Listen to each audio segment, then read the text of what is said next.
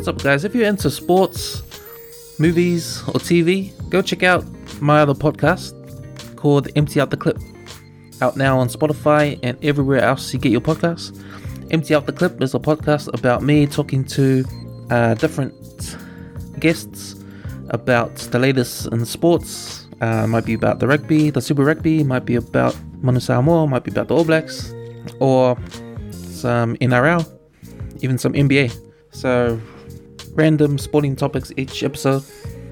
I'll be talking to guests about latest movies, TV series on Netflix, streaming services, and so on. So yeah, all on Empty Out the Clip. Go check that out. Part of the West West Network, brought to you by westwestnet.com. Also go check out all our social media pages, the West West Network on Instagram, Twitter, Facebook, YouTube. So give us a like and follow. Alright, so welcome to another episode of the Back of the 135 podcast, episode number 114. Yes, we're getting up there. Our guest today is the CEO of Kanaloa Rugby, Tracy Atiga. So, if you haven't heard, Kanaloa Rugby, the 100% Pacific Island owned and operated rugby franchise that pulled out of the MLR, which is the USA rugby competition, and put in a bid for the Super Rugby competition, which New Zealand Rugby rejected, and in its place emerged a second Pacific Island rugby franchise called Moana Pacifica. So it was cool to have Tracy in the studio to talk about all this, the background of it all, and the background of her business. So we talk about New Zealand rugby in general. We talk about her stint working for Basketball New Zealand, or Auckland Basketball. Hope you guys enjoyed this one because, man, that was really insightful, and I, for one, really enjoyed it. So, yep, we give it up for Tracy Atiga.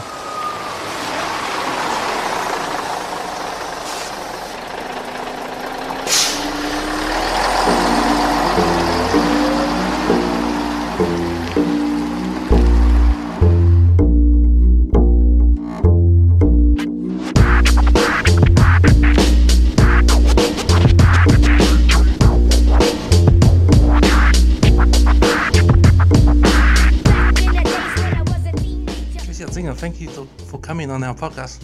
Thank you for having me. You know, I've still got the MyFM thing in my head that we were talking about earlier. It was a masterpiece, mate. It was a masterpiece. So how long were you on there for?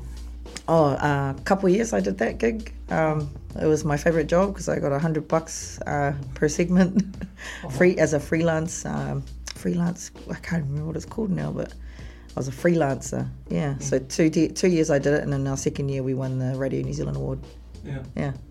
So you had to go in the street and just talk to random people? Yeah, so we'd pick whatever the topic was. Yeah, pick a topic. So it'd be a youth issue because it was Te Pūtake, so the voice of rangatahi. And so you'd kind of pick a health issue or a pretty confronting question like, you know, is it all right to have sex when you're 16?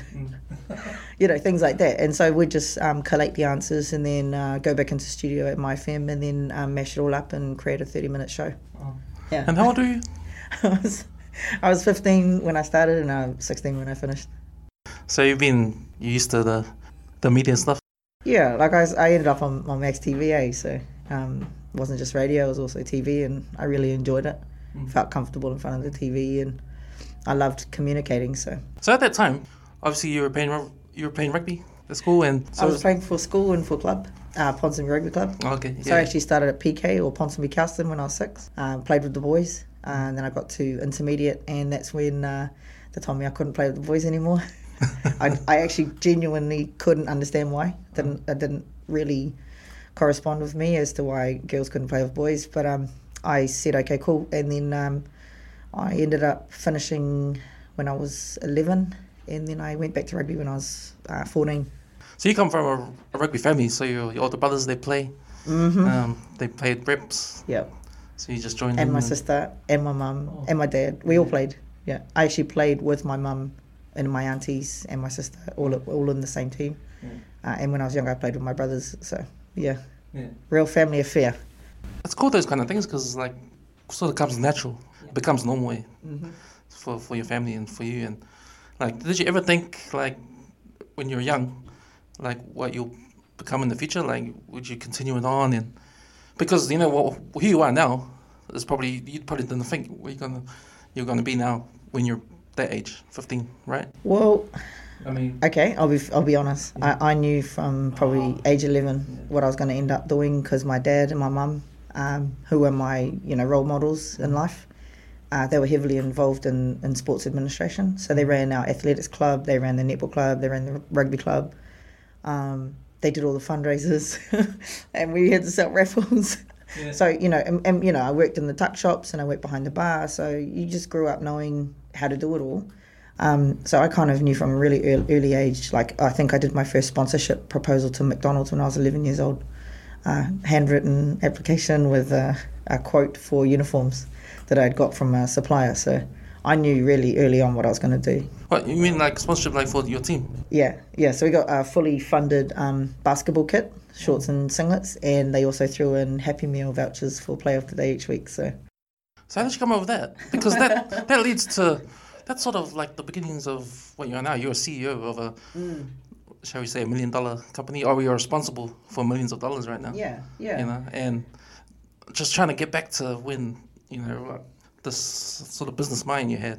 Where did it start? Like, I think I was just always an ambitious kid who didn't believe that there were limitations in life, and I'm still that person. Even now, if you ask my closest family and friends, they'll tell you that I'm a child with no boundaries, no rules, no regulations. So I still apply that in my career right now, the same attitude I had when I was young. But yeah, I knew the seed was planted a long time ago, and I think I got that from my mum and dad, because we came from very humble beginnings, and nothing was ever impossible. If we wanted to play in a rugby team that was touring, they made it possible. Even though we probably couldn't afford it at the time, there was never an excuse. You just got to work hard and go out there and find the money. So, yeah, I guess that set us up for now, where I am now.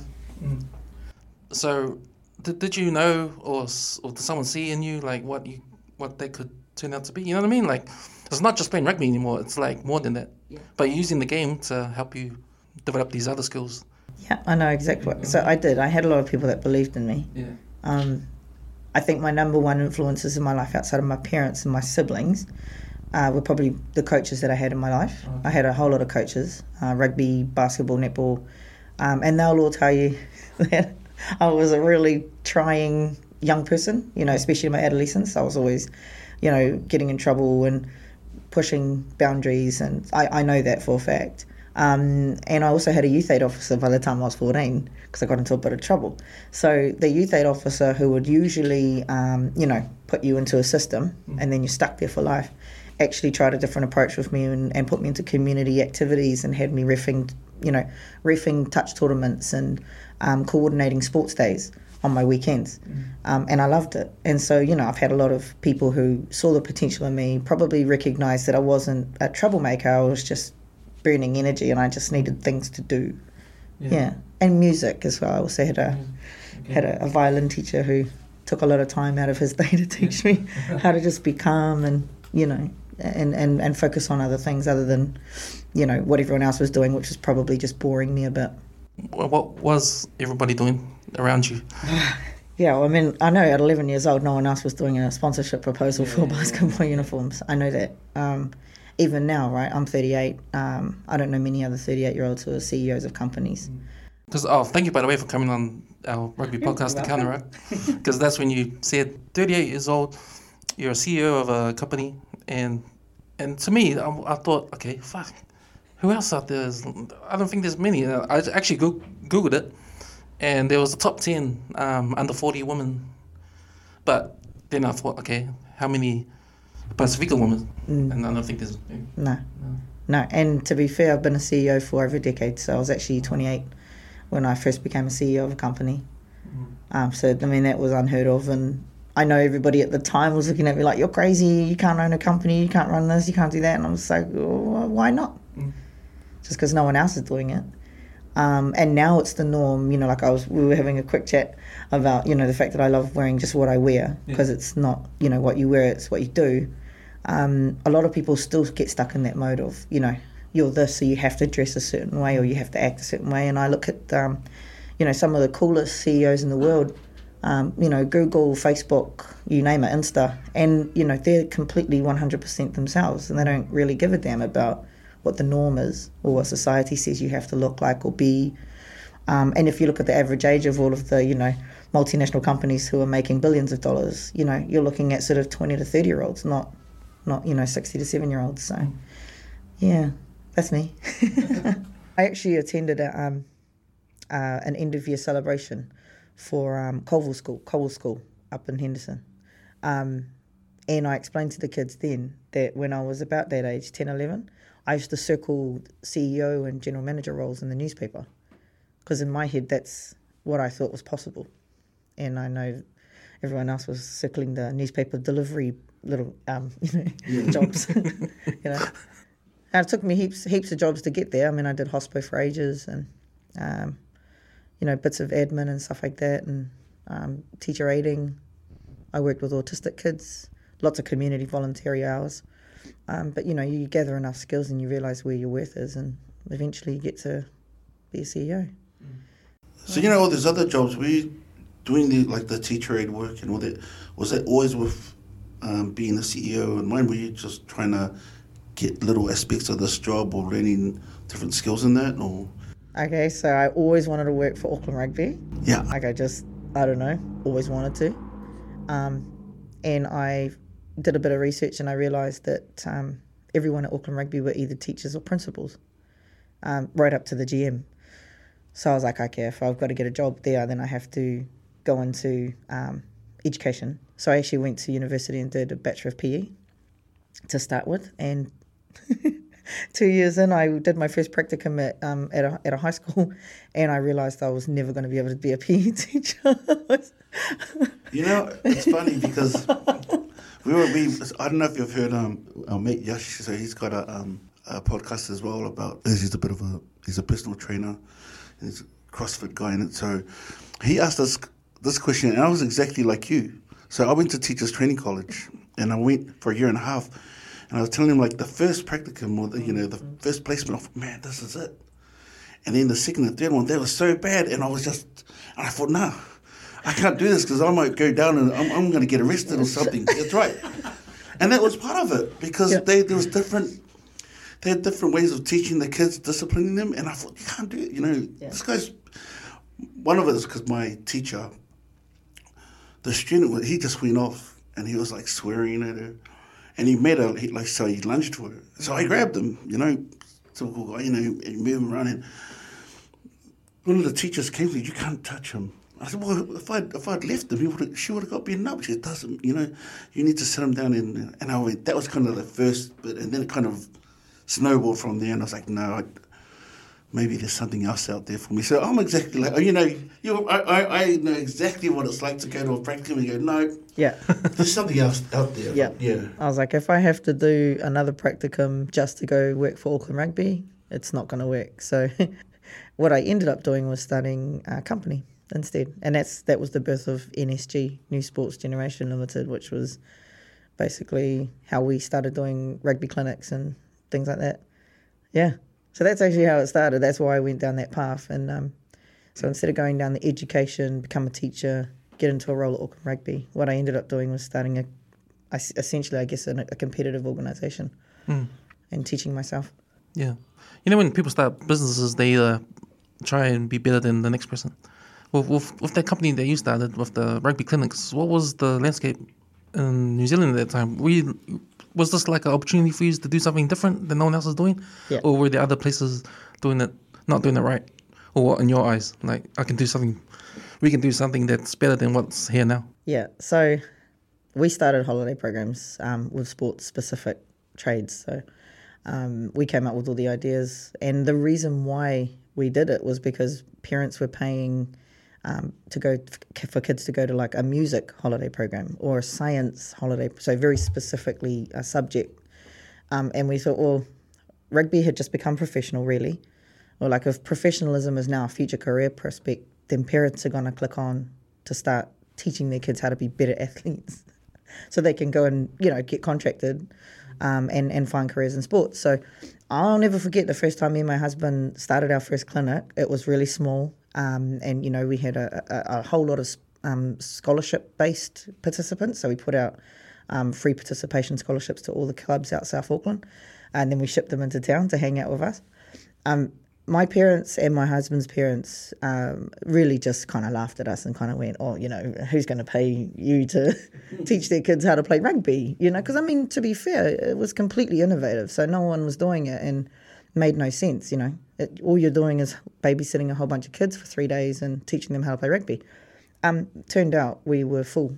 From that point on, we had sell-out holiday programs, and we ended up getting Oscar grants and, WIN subsidies. So it was a full-on, fully-fledged company running programs. And so then if you look back then, to answer your question, there were no programs doing, or no companies doing what we were doing. Fast forward now, and there's over 26 companies in that market, saturated. Yeah, 26 separate companies. So on top of the 26 companies, each of them are doing like multiple programs. But we're 10, 15 years ahead of everyone else. Yeah. So we're tapping into social development funds, for example, when no one else actually knows that fund's available, because we've been doing it for so long. Did you ever, where did you get the model from? The toys. So it's just all up here, or was it just you guys having a look? Yeah, a lot of it's up here, because it's all new. It's like Kanaloa. It's no one had done it before, so you kind of have to dream it up. I'm proud to say now I'm a matakite, so I'm a seer. So I do have visions, and sometimes my visions come during the day, sometimes they're during my dreams. And sometimes someone can just talk to me, and all of a sudden I get this like light bulb moment, and I just draw it down. So what I've learned over the years is to act on those things, because usually they're so innovative that they'll become very popular in the future. Yeah, so I just act on them now. But that's where it comes from the head. Sometimes my husband's also a visionary, so he comes up with things a lot, lots of really cool ideas, and we just mash it out on a piece of paper. Yeah. I think what's cool about you, Tracy and your husband, like you guys come from rugby, and you guys transcended just the game and to carry on and do something, create a business out of it. Yeah. And that's cool, man. That's a pathway. Thank you. That's a pathway for like a career pathway, not just playing the sport, but using the sport to help other people, help communities. That's the one. And that's just awesome. Are you annoyed that 25 other companies followed your? Because pretty much they saw how you've done it, and they thought, you know what?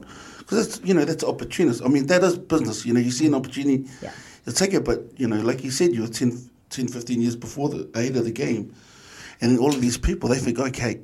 And then they must realise how hard it is, or they've just followed your game plan, which must be hard though, There were a couple of companies at the beginning who actually asked to meet with us and learn the ropes, and I was like, yeah, great, this is awesome.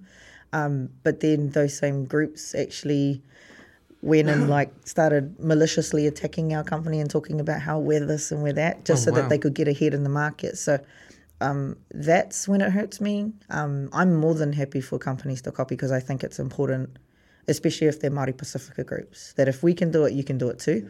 But when a group then turns their back on you or starts spreading rumours about you just so that they can get ahead, that's when I feel like, that's a real shame. But it happens. That's what money does. And because when I say we, like everyone that I've been involved in, all the companies that we run, we come from a place of community and faith and family. So our success is not money. Money does come in, and money does prosper in what we do because of the cool innovation a lot of times. But because it's not our motivator or our driver, it doesn't bury us. It doesn't create these horrible monsters that can come out. And sometimes, we've had experiences more recently where people we've been involved in our business have turned to the dark side, because they've let that money be the root cause of what they're doing. And they've done some dodgy stuff, and we've had to let them go.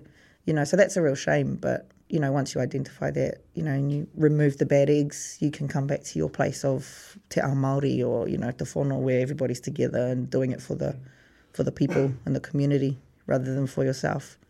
Which is, it's also our downfall, the community approach. Yeah, that's right. Because, you know, I'm not saying, like, it's not being naive, but you always got to believe in the power of human spirit. Like, you know, I'm doing, you know, a bit of faith, like we're doing this to try and doing it together, but some people always seem to, like you said, once the money becomes involved, things get a bit blurry and the glasses come out, you know, the money-coloured glasses come down in. Yeah.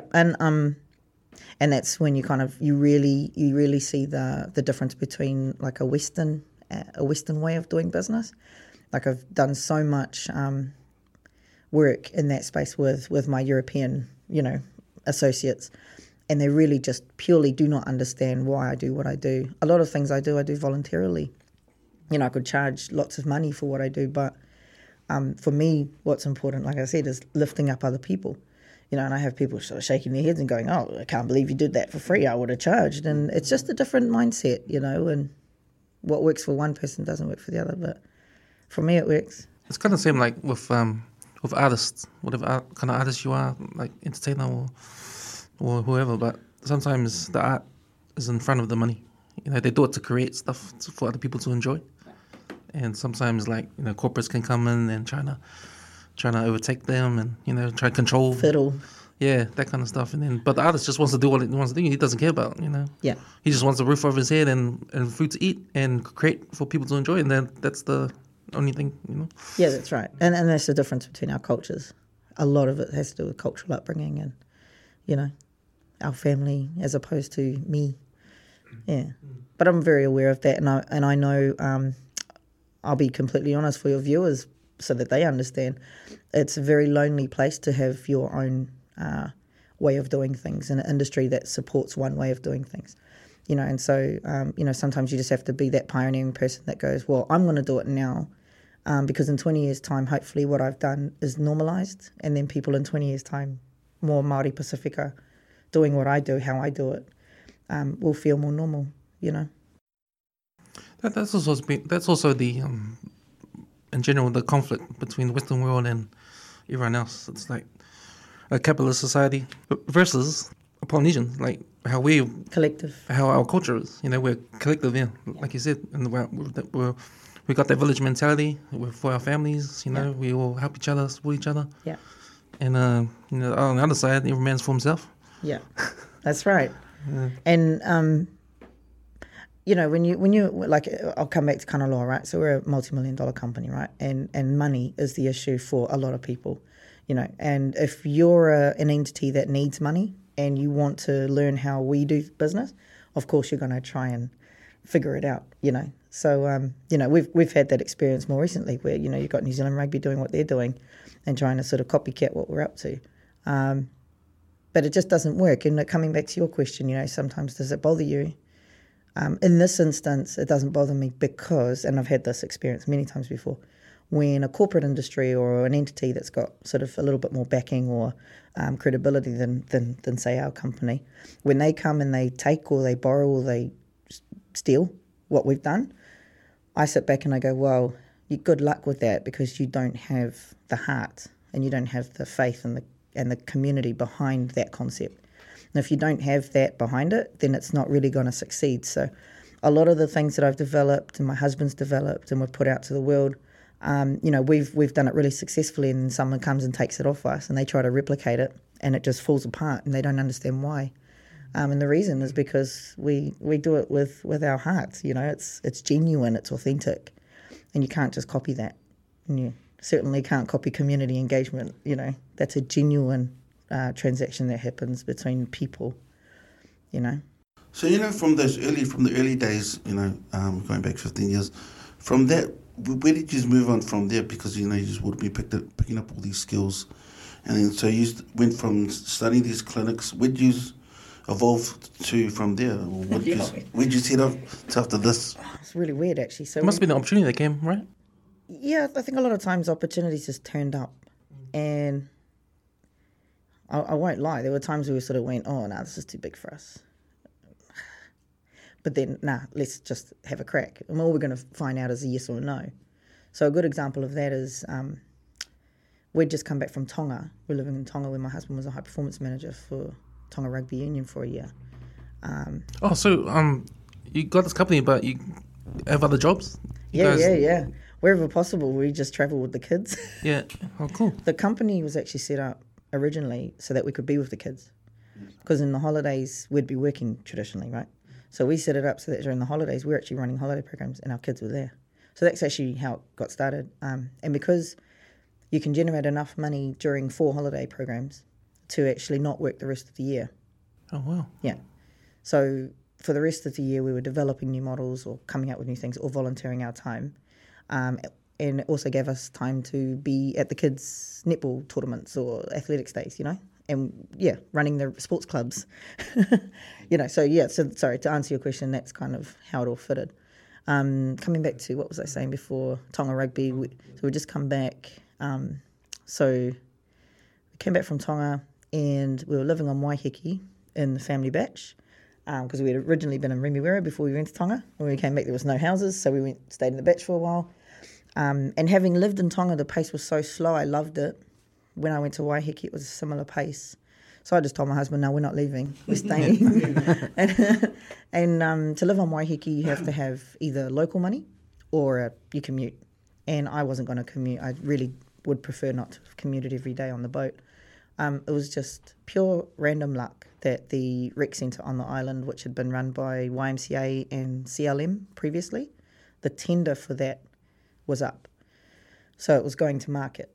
And one little thing that I had gotten accustomed to was checking the government electronic tenders list. I'm a bit of a geek, but I'd read it monthly and see if there were any tenders that were coming up that I might be able to tap into.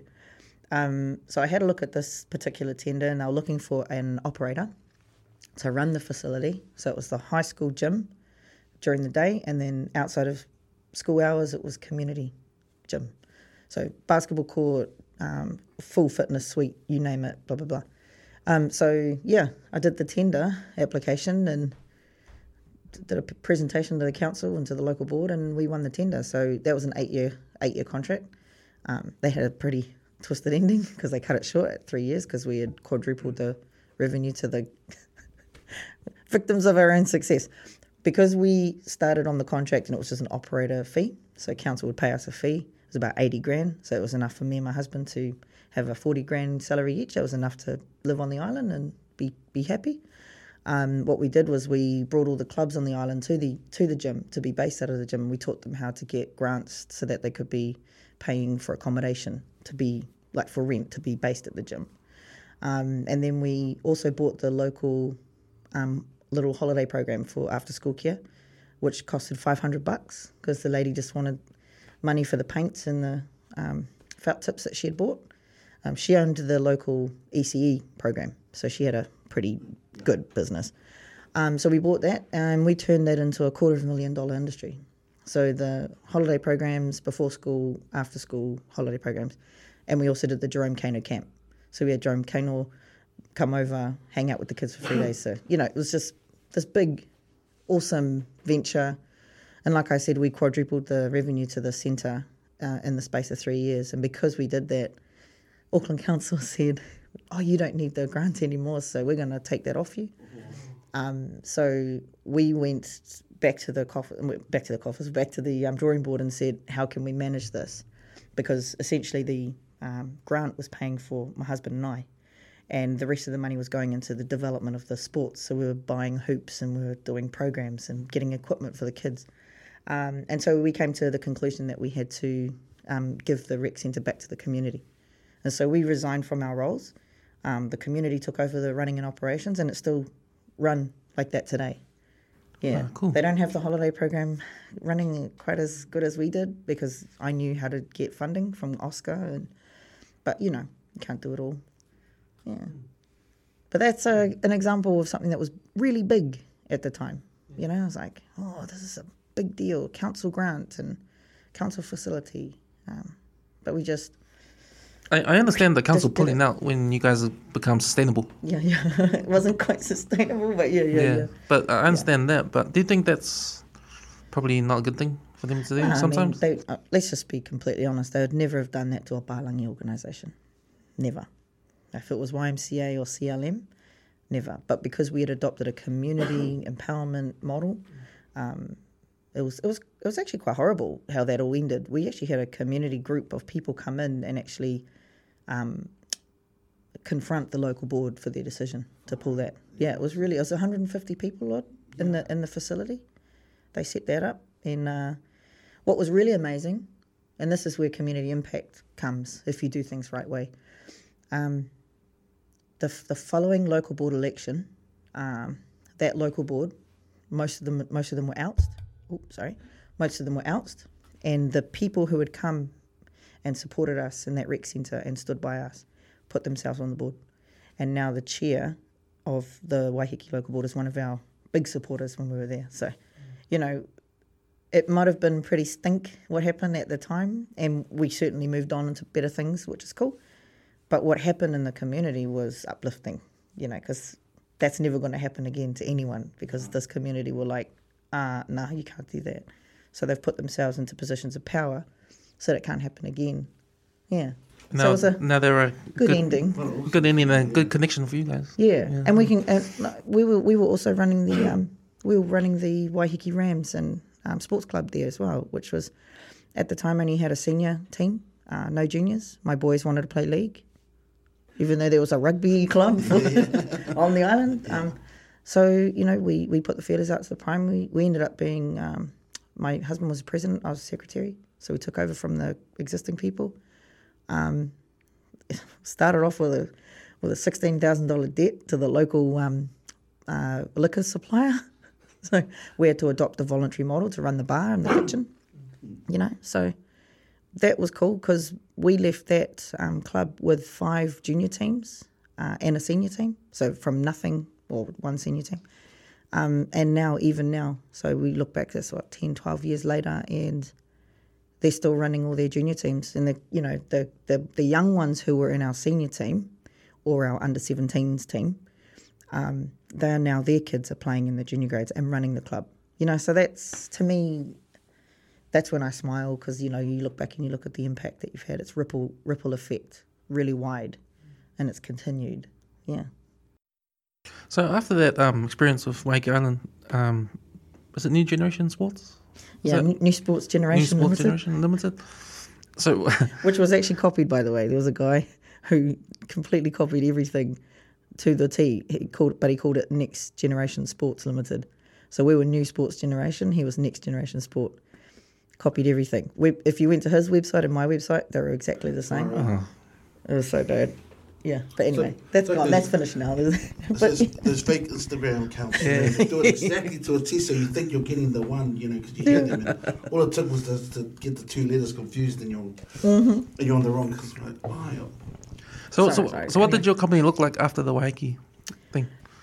So we actually moved to town, and we shut down for about a year. Didn't do anything because we just had to. We actually came back. We came back here pretty down a buzz from what happened on Waiheke.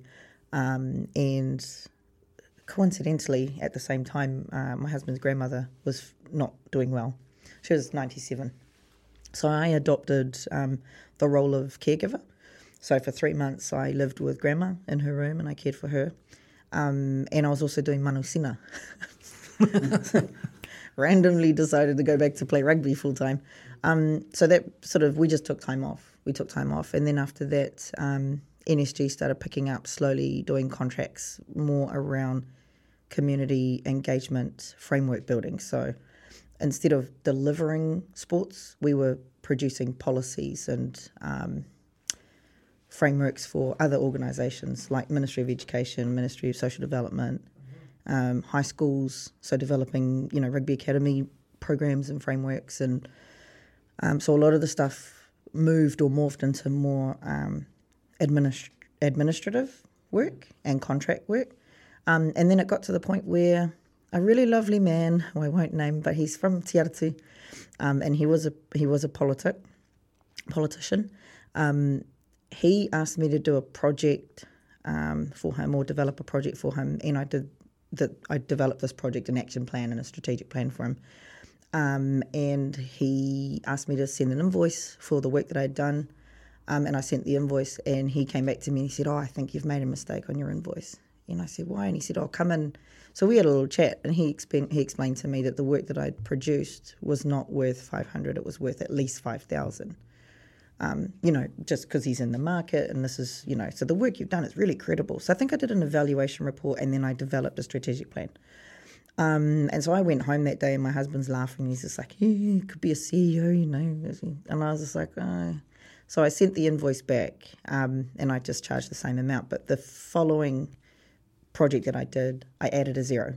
So this is like the story of my life. I added a zero to every invoice that I did from that point on. So the hourly rate was an extra zero, and obviously the end result was an extra zero. And the organisations paid it. And what I realised was that I had been undervaluing myself or my skills for a very long time. And so that's how I ended up being a CEO, really, because after that, the work that I was doing, I was a trustee for Counties Manukau Sport Foundation for 6 years. I was on the ethics committee for AUT University for 5 years. So I was on boards already, and I was doing consulting work, really. So it got to the point where my resume was good enough to apply for a CEO role, and I got appointed. So, yeah, that was the journey, I guess. Yeah. Someone else had to tell me I was worth more than what I thought I was. And even then, I have imposter syndrome. It's funny because, ever since that 1% thing came out a while ago, and you see these big companies and you see, how much time they waste. Because I hear stories about, this you get so many meetings in one day. Yeah. Who does any work, And you know why? Because they can afford it. Because there's big money out there, but it's out of everyone else's reach, so we don't even know how much is out there. Yeah. And so when we think we're worth this much, they go, oh yeah, we'll pay that. You know what I mean? It's like it's a hidden... I have a really good example of that. Yeah. So when we first pitched Kanaloa Hawaii, so the MLR franchise, right? So we've been New Zealand based, right, this whole time. When we went and set up Hawaii and we pitched the Kanaloa Hawaii presentation to potential investors, within 2 weeks we had 3 offers at 25 million US. That's how quick it happened. And it was because we didn't think like New Zealanders. We didn't say, oh, we're only worth, what's the Blues worth these days? 10 mil. We're only worth that. We're Pacifica, so we're less than that. Does that make sense? Mm. That's how most people would think. We went, nah. We're just going to aim high, put it out there, and see what comes. So it's right there. You aim high because they've got the money. They do. The money's there. The money is there. Like you said. The money's everywhere else, just not in New Zealand. Yeah. But it's our attitude too. I honestly, it's New Zealanders. We have this reserved belief in ourselves that we are not worth more than this. Especially, and it's worse for Māori Pacifica because we're below. We believe we're below. So yeah, when I did my first pitch out there for 25 mil US, and we were selling X amount of the company, so that's how we went out to market to see what we were worth. So we had three people hit us back and say we'd be keen to look at this. Can we have a look? So we had to enter into NDAs and all that stuff, and that's when I realised, oh man, it is possible. But to be fair, we do have a product within our business model that's quite exciting for anyone that's wanting to buy a company, but that was the real home hitter for me. I was just like, man, the money's overseas, yeah, but you put it out there, people will come. You just have to pitch it right. And we pitched it in a completely different way to anyone else would have, I'm not your typical CEO. And yes, we did talk about the fact that I'm a, Māori Pacifica female in this industry, and that did have a lot of sway as well. Yeah. But crazy, eh? That's awesome because, you're already a trailblazer, especially if you've been the CEO of a company like that. When just going back, were they American based, or were they most of them coming out of Hawaii, or the companies that were coming? One was here. Oh, okay. That's when I went, whoa. The ones in America didn't really bother me too much because I knew America had money. But when a New Zealand company was interested, that's when I went, oh, wow, this is interesting. Because we've had existing Super Rugby clubs forever, like more than 25 years. So why have we not been able to sell our clubs or get serious investment from local money? But then when you look at what's happening right now, New Zealand Rugby, you've got Forsyth Bar who are pitching at, the billions, they're looking at an approach which is at the billions. And I'm sitting here going, the money's always been here, we've just never asked. We're too protective. We want to own everything, but we can't. Yeah. So what's your view on that? Because, 2 weeks ago when I was listening to the radio, it felt like that Silver Lake deal was pretty much done. The only thing holding up was the players. Yep. And then David Kirk, he came out, and because of his background in business, he's been the CEO of what was it? The media company over in Fairfax. Yeah, Fairfax. So he's been there. And he's an ex-All Black. Yeah, and he's the first All Black captain. First World Cup. That's right. Yeah. Everyone, no one will ever forget that. He has it all. That's right. So he ticks all the boxes. Yeah. And I think as soon as he came out, people went, oh, okay. And then when he offered the chance of it, we have a new champion. That's right. We go, oh, okay. We're not gonna. I think part of me was like, I felt like I could see where the players association was coming from, because for me, it doesn't feel like, it feels wrong for an American company to own the All Blacks. That's just me, because honestly, I'm 110% All Blacks, all the way. And I tell these guys, And then when he came out with that other, his scenario. His scenario, his business proposition was, part of it going out to public IPOs. Do you think that that can work? Especially, does that kind of touch on that community kind of based kind of thing as well, or? It does. So there's arguments for both. I have no issue with either proposal. I think both are valid and they should be looked at. My issue is the way that New Zealand rugby players went about it. So this whole facade about how we're trying to protect Māori and Pasifika culture, that was initially what they said. Go away, Silver Lake. So to actually find out, really, I knew this all along. I actually knew earlier that it was more about the stake that New Zealand Players Association would lose if Silver Lake come on board. So it was put out there to the public that New Zealand Rugby Players Association were trying to protect Māori Pasifika culture, but actually all they were trying to do was stop the deal so that they could get more from the deal. And that was the negotiations. And they're still negotiating. So to me, an organisation that fronts something with, we want to protect Māori, Samoan or Pasifika culture, but then actually is in there negotiating a higher rate from the deal, it's not genuine. It's not authentic. So that was the only thing that I didn't like about New Zealand Rugby Players Association getting involved. But the alternative pitch is something that should be looked at. The fact that Dave's come up with this idea. What I worry about, though, is that Forsyth Bar and all of these people who are coming to the table now, where have they been for the past 26 years when New Zealand Rugby were $30 million in the hole after World Cup? Where were they when the Blues are already looking? So the Blues are looking for an investor. Chiefs are looking for an investor. I know that Jeremy Curra has helped Highlanders with investment in the past as well. So these are all organisations that could have done with some investment at the time. Why didn't this come into play earlier? New Zealand Rugby's needed a bailout for years. Everybody knows that. So to me, it's just another front. It's just another way to stall Silver Lake and allow New Zealand Rugby Players Association to actually have more time in the boardroom to actually get a better deal from the Silver Lake deal, because it's going to go ahead eventually. Well, where were they before? It tells me it's just a PR stunt, Yeah. Yeah, you're bang on. Yeah, we can talk about all this stuff, and this is a better idea, but the reality is it's never happened before for a reason, an IPO for. If we were to put the All Blacks to market for everybody to own a piece of that, chunk of that, look a bit like that little piece of paradise down the line, down in Tasman, I think it was, how long would that sustain itself? That's my biggest concern, and I to be fair, I don't like the Silver Lake deal either, because both deals rely on a source of income that's owned by someone else. They're not generating their own revenue. See, our model includes a model where we're generating our own profits. We're generating our own revenue, completely new revenue from products that are not rugby games.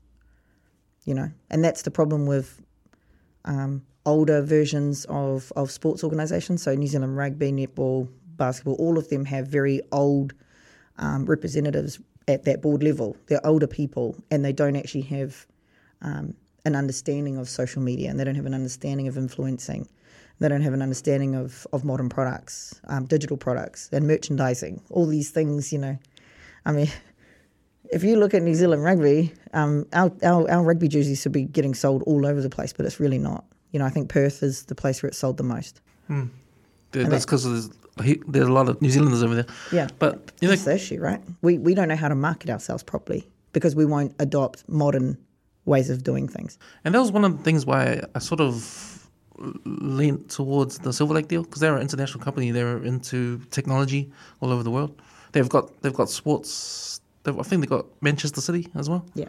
So they know what they're doing in regards to sports teams. But like you said about the All Blacks, it's the brand, right? It's all about the brand. It's getting the brand out there. You know, when I think about what kind of brand is successful these days in the out of the world, it's the NBA brand. Mm-hmm. Well, look what they've done around the world. Yeah. And people tune into the NBA. That's like the pinnacle of basketball. Yeah. You know, LeBron James is a household name everywhere. Yeah. Well, if you look at the NBA, the thing that makes them successful are their individual influences. So every single player, like if you look at Ja Morant and even Michael Jordan, who's been gone for the game forever, right? They are key figures of influence. And anything that they do or eat or drink or wear becomes marketable. We don't have that with the All Blacks. We don't have key pinnacle players, you know, like FIFA, same thing, you know, they have people who, you know, have played soccer for years, but they have specific people like Ronaldo, Cristiano, who else? What's his name? Messi, even Messi, yeah. Right? So, you know, these are household names in football, and everything that they wear, they do, that everything is marketable. And that's where they make their money. It's on the influencing side of things, but it's not something that we are ready for in New Zealand. You know, we're so scared of modern technology. And I think that's why we're falling behind. Oh, yeah, we totally are. Totally are.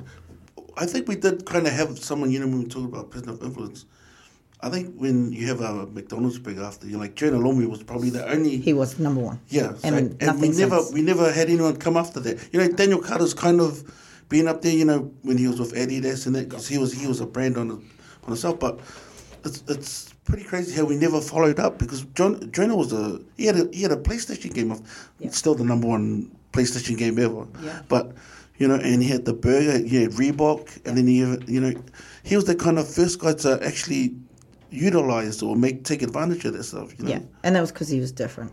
We didn't follow up on that. We didn't follow up on the Jonah Lomu. Yeah, that's what I was saying. And Dan Carter, we didn't even take advantage of that. But this comes back to the way we are as New Zealanders. If you look at Stephen Adams, right? Even though he's loved globally, his Instagram following is minimal compared to someone else, same year, same height, same everything. If you look at Dan Carter, he's struggling. I think he might have gone over 1 million now, but only just 1 million followers. And it's like, bro, this guy was rated the, I think, first or second most eligible bachelor a few years ago. You know, like that's a big thing. He was next to Cristiano Ronaldo. Like he was up there, you know. And so I think I can actually talk about this because I've had a conversation with Dan about this, like specifically. He asked me, do you think I'm marketable? You know? And that's because he's a Kiwi, you know, and he's genuine. He's a great guy. He's such a nice guy. Like, people have a perception of this man, but he is a really down-to-earth, lovely man, and he would do anything for young people. He was supposed to come join us at Kanaloa. If things had worked out the way we were supposed to with Super Rugby, he was going to be part of our team. Not playing, but coaching and developing. But his biggest fear was that if he came on board as an influencer with our company, because we have X amount of influencers as part of our model, if he came on board, he wouldn't get enough followers. So his fear was that he wouldn't be followed enough. And I was just like, man, that's such a humble thing to say for someone like you. He has global appeal. But, you know, I think it was based on the fact that he'd done the, with Richie, he'd done the water bottles, and, you know, he'd had his gas program as well, the retail company as well, and it hadn't worked out. But, you know, that's when it comes down to matching what you want to achieve with people with certain skills and networks, you know. And in our company, we have we have that. We have the networks with young people, digital, IT, you know. But in New Zealand rugby, there's none of that. Yeah. The other thing is, like, speaking about the brand of the All Blacks brand and why we're behind. When I compare it to, like, American sports, you know, ESPN, the 30 for 30 documentaries, right? I'm talking about what makes a brand is the story behind the brand, right? And it's the stories behind anything. Yeah. Well, you know, and you put it out there. 30 for 30, these are sports stories. There's so many sports stories, and it's like they've got thousands of hours of footage of everything. Yeah, and they just chop it up. And they just chop it up and make it into a documentary, make it into a story that people can watch and see and you know, get inspired by, or whatever comes out of it, and it builds the brand, or whatever it is. Like, I don't think there's thousands of hours of behind the scenes of any sports in New Zealand. No. You know, on Amazon Prime, right? They've got the All Blacks. They've got this documentary on Amazon Prime. Yeah, they just started that now. Yeah, but if you're going off your hours of footage and all that, there's a 30 for 30 about the World Cup final, you know, and how Nelson Mandela, you know, the Battle of Apartheid. If we're going off your theory, then all these people would have watched that 30 for 30, and they would have thought, you know, I want to go play rugby, and that, you know, I want to start following rugby. If you're saying that, that's the kind of influence that has. Now, the problem with us, we don't have more stories. These little stories that are in the background that people know, but, you know, there's nothing to we also don't have compelling stories. That's right. Yeah. And we don't have shocking stories. So you know how I've released all these videos recently. The reason why people are talking about it is because I can't believe she did that, you know? Like, isn't that illegal? Or what's going to happen? You know, so like, it was so shocking that people wanted to look at it, even though they're probably not interested in it. You know what I mean? We don't have that because we're New Zealanders. We're so reserved and we're so respectful and we're so polite and we're so PC. You know, but you anywhere else in the world, especially America, you know, that's normal. Like, you know, dropping a recording or name dropping someone or backstabbing someone, it's normal everyday practice. And if you look at anything that has a viral following on Insta, Facebook, whatever, it's the shock element, you know, or it's the curiosity kills the cat. So in marketing, those are the two strategies. And if you look at any New Zealand organisation, we just don't have that. Our marketing strategy is purely based on very PC, normal, this is what we're doing. There's no shocking elements and there's no curiosity elements, you know. So we don't market our products properly. But I'm saying you can get all those elements if you get from them. hidden stories and stories that people know but don't really look into it. But there might be, even in the grassroots level, in club rugby level, there must be tons of stories out there. Yeah. You know, you can do a 30 for 30 on, you know? You just hurry. I don't know if the world's ready for Waitemata Rugby's the fights at the under 15 open rugby games. You remind me of a story that was aired, and that was Daniel Bowden. Years ago, when he was a kid, he was terribly bullied by his parents, and it was a whole segment about parents, you know, like tough parents. And poor old Daniel Bowden used to get it from his dad every weekend, you know, and he was always in tears. But years ago, I watched that, and I'll never forget it because it was such a shock, you know. It was like, oh my gosh, this poor kid, he gets roasted by his dad every weekend for not kicking the ball or for not passing it straight, and you know, like those are the types of stories that we can find at grassroots level. Yeah. But we can make them like marketable. Yeah, we can. Yeah. We can. Well, that's the other thing too. In New Zealand, Sky TV is our broadcaster, right? And our proposal was that we had our own broadcasting arm, so we generate our own segments of work and our own footage to sell to the world. You know, so this is something New Zealand Rugby's never even considered. You know, like you own all of this footage, and you know, why do you not have your own broadcasting? They do own a percentage of Sky TV, but you know, what if Sky TV's doing good, they do good. What you should be doing is running your own broadcasting arm and owning your own content, and then being in charge of selling that content. You know, if they sold All Blacks footage to ESPN, you know, because they owned the content, then you know they'd be getting great endorsements through broadcasting. It's just another avenue that they just don't get. Did they try that with the World Cup coming on Spark Sport because they owned the rights? What was that? I part don't of even know what happened NZRV? there, man. Oh, okay. I- And you know, and I'm going to be honest, it was a tough watch. Watching those games. I'm so used to having, Brian Nisbet and all that, and then to have other guys. I was like, no. So I don't know if you know this, but I started the People versus Spark Sport campaign. Well, thank you. So we had about 3,500 followers on Facebook, and I took Spark to basically social media, and I complained about everything. So I was someone who had bought a big screen TV so we could watch the games, and it was Yeah, that's right. because I have a bit of skills in negotiation. I found that when I was ringing the Tobii, Autobot program, I wasn't getting anywhere. None of the concerns that I had was being dealt with. So I actually went all the way up the chain to I ended up speaking with the CEO.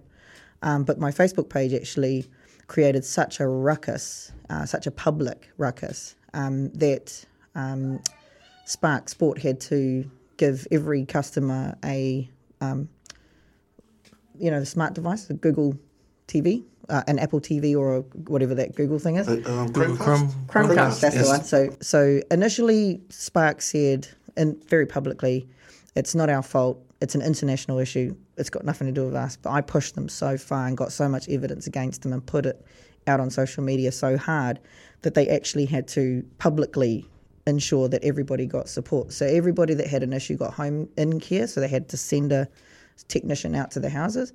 Everybody got a Chromecast or an Apple iTV, whatever one worked. And then at the end, those who applied for a refund also had to get a refund. So, that's the kind of... that was my little thing with Spark Sport. But I believe New Zealand Rugby had nothing to do with whether or not they got any, investment from that or not. It was all definitely just Spark. I want to thank you because we did get our money back. And Did you play? yeah. Oh, my They had brother denied all legal claims, but because of that, yeah, the they thing had is, to agree to it. if you hadn't actually made the movement or actually started pushing, we would have just went, the way it's Kiwis, that's the way it is. They tried, because remember they had this rollout where they tried to do the Formula One or something. Yeah, We're had gonna, the same problem. Yeah. And we should have known, and they kept saying, no, it's going to be okay. By the time it comes to, the first game of the World Cup, it's going to be all right. And I just buffered right all the way through the pop games, So I was in the media that we had threatened to sue Spark for $250 million. So that's when everything changed. As soon as we did that, they just went, what do you want? How? We'll do this, this, and this. And I got a whole lot of flack in the public from the media that we didn't triumph in the end. We didn't go to court and we didn't get our $250 million. But what they didn't realise was that the whole media campaign was about holding them to account and actually having the customers, getting their refund. So we did win. It wasn't really about suing $250 million. It was about making sure everybody was heard. I ended up at the World Cup, so I was lucky. I ended up going. Oh, nice. I was there for the final and for the awards. It was crazy. I thought it was a big awards night because usually they're quite big, but it was really small, and I felt really bad because all the people who would usually be in the awards were not in the awards. And when I came out, we had our lanyards and stuff, and they were all standing there going, "How did you get in?" It's like, how did you not get in? How did you end up? I paid my way. Oh, okay. I shouted my husband for his birthday, and I thought you might have done a Spark Sports deal, and they wanted, hey, don't reimburse me after pushing us. This is what I have this to. is what we're going to give you. Yeah. This is the extent that I had to go to watch the game. You have to reimburse me for this whole trip. No, I had actually planned to take my husband for his birthday, and when we got the package, it came with the awards, but I just didn't realise how. And it was really cool because we were going for a reason. So for me, anyway, I went for Fats. Fats was inducted into the Hall of Fame. Oh, awesome! And it was just pure luck that Graham Henry was also being inducted. I didn't realise he was also being inducted, but he's my husband's mentor. My husband lived with him in Wales for a while, and they did rugby together for years. So yeah, ended up there. Well, were you there for the semi-final though? No. Oh, okay. No, I was just there for the final. Yeah. Yeah, final, awards, home. Oh, wait, I got Disneyland and that was real cool. Yeah. Yeah. Yeah, I think I'm still recovering from that semi-final. I'm that kind of guy. Like, you know, I won't. You know, as soon as when the final result, you know, I was at a friend's house. I blamed him. You know, Yeah. man, if I was at home, we would have won. You know, it's your fault. It's your fault. Yeah. And then I haven't watched any highlights. I haven't read anything about him. Like, you know, it's time to bury the head in the sand till. It was a very till sad this one. campaign. Oh, I was laughing. You know, unlike my friend over here, I'm not an All Blacks fan. I relinquished my. Relinquish. I renounced my throne. Long time ago. There's long time ago. 5 million other New Zealanders. Keep your relinquished to yourself. Wow. But only No, because, jokes. I didn't find them exciting anymore. They just win every game, and I'm like, Yeah. I was getting bored. It was really. time. It was time. And then, like, I watch Manu Samoa, and I'll be so excited because I don't know if they're gonna win or lose. Yeah, you know. yeah. And it's like Yeah. edge on my seat kind of stuff. The, And the French are the same. frustrating. You know, you swear and like, you know, it's like frustrating. It's like, man, I've never experienced this watching the game before. Like, Yeah. I Well, feel you're a Manly fan. No, So- I know. I went, like, I didn't know what the outcome of semi-finals was going to be, and I had my England jersey in my bag. And I wore my England jersey to the final. And I ended up with a bunch of South Africans. It was not good. But now we're talking about World Cups. I was thinking because then Leo came out with his documentary. Oh, yeah. Oceans Apart. Have you seen it? Yeah, remember we watched it down in Wellington? Heartbreaking. Yeah. But reality. It was we watched the Rubeni one, eh? The other Yeah, one. yeah. That was, you know, we watched, so it was me, him, Stace? two of our other close friends, Danny and Stace, and he was like, bro, have you seen this documentary that Danny Little put out? I went, no. And when we watched it, and I was like, it kind of showed, like, that's when I went, okay, Yeah. we really, our Pacific, Yeah. you know, it's awesome what Daniel set up, but we really need to support our guys that are going over there, you know, with Yeah. the life skills and that, yeah. Well, having lived in Tonga and experiencing it firsthand, that's when it really hit home for me. So I played for Samoa, so I already knew all that, you know, the ins and outs and the hardships of being in a team that's not fully funded. Like we went to Spain for the World Cup qualifier, our female team, right, Manusina. We arrived 2 days before we played.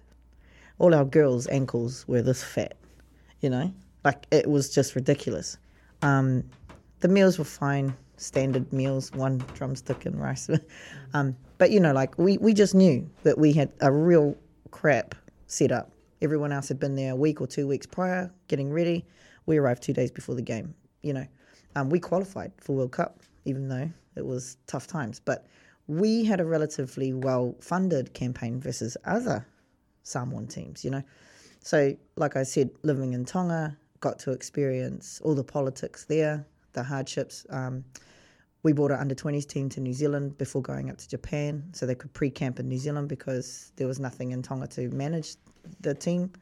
But the way that IRB funding at the time, World Rugby at the time, the money came in 2 days after we moved to New Zealand. So, you know, we had done a budget, like all above board, all through the board, all through World Rugby. The budget was approved 3 weeks before travel, but they didn't bank the money until 2 days after we'd arrived in New Zealand. So imagine you're a team manager or coach and you're trying to book your vans, your accommodation, get your food. Flights were already covered, but not to New Zealand, so we had to do the flights. So we all racked up these expenses on our credit cards, as you do, because you beg, steal, borrow, and just get it done.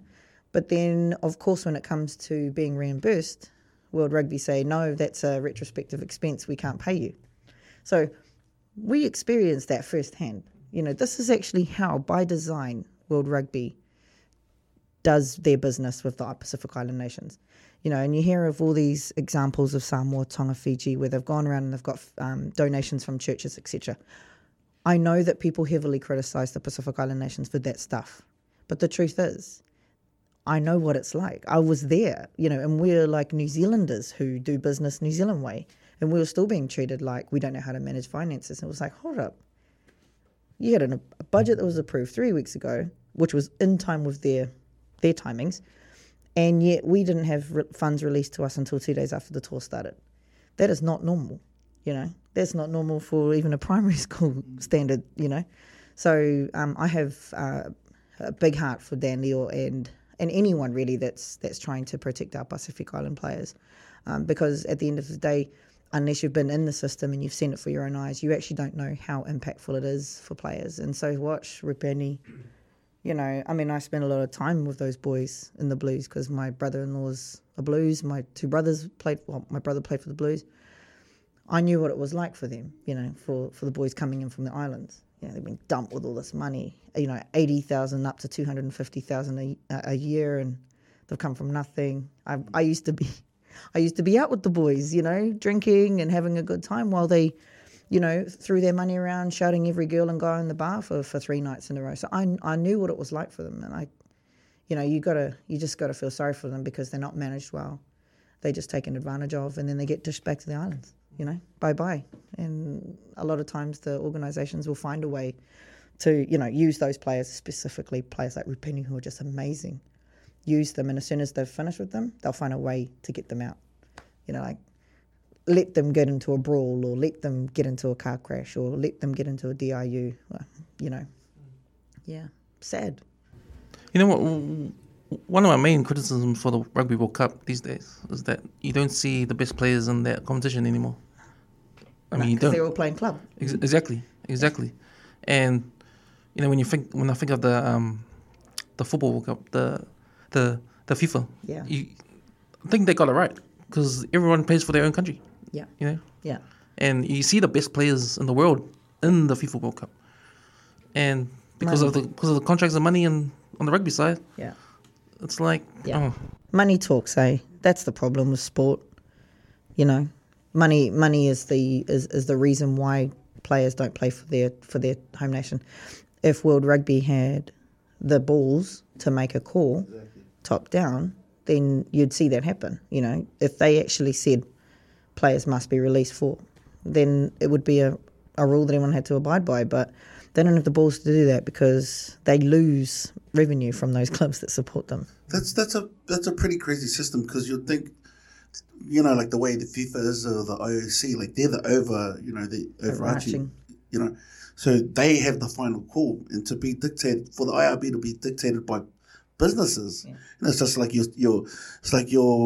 son or your daughter telling you, you know, who's the boss? Like, I get it, you know. Yeah. It is. That's exactly the same. What kind of just, you know, what kind so of how does FIFA do that? it? How does FIFA do it? Oh, because FIFA, if you know FIFA and the IOC and that, you know, that's why you always see these kind of like, there's always someone getting called out in there. But I think how they have FIFA, drama, too. Yeah, they have heaps of dramas and all that. But you know that. how FIFA, they know that the World Cup is the centerpiece. Like all eyes are, you know, on the world. So you've got to have your best product there, and that's what I thought the IRB would think that. You know, you'd want to make Samoa.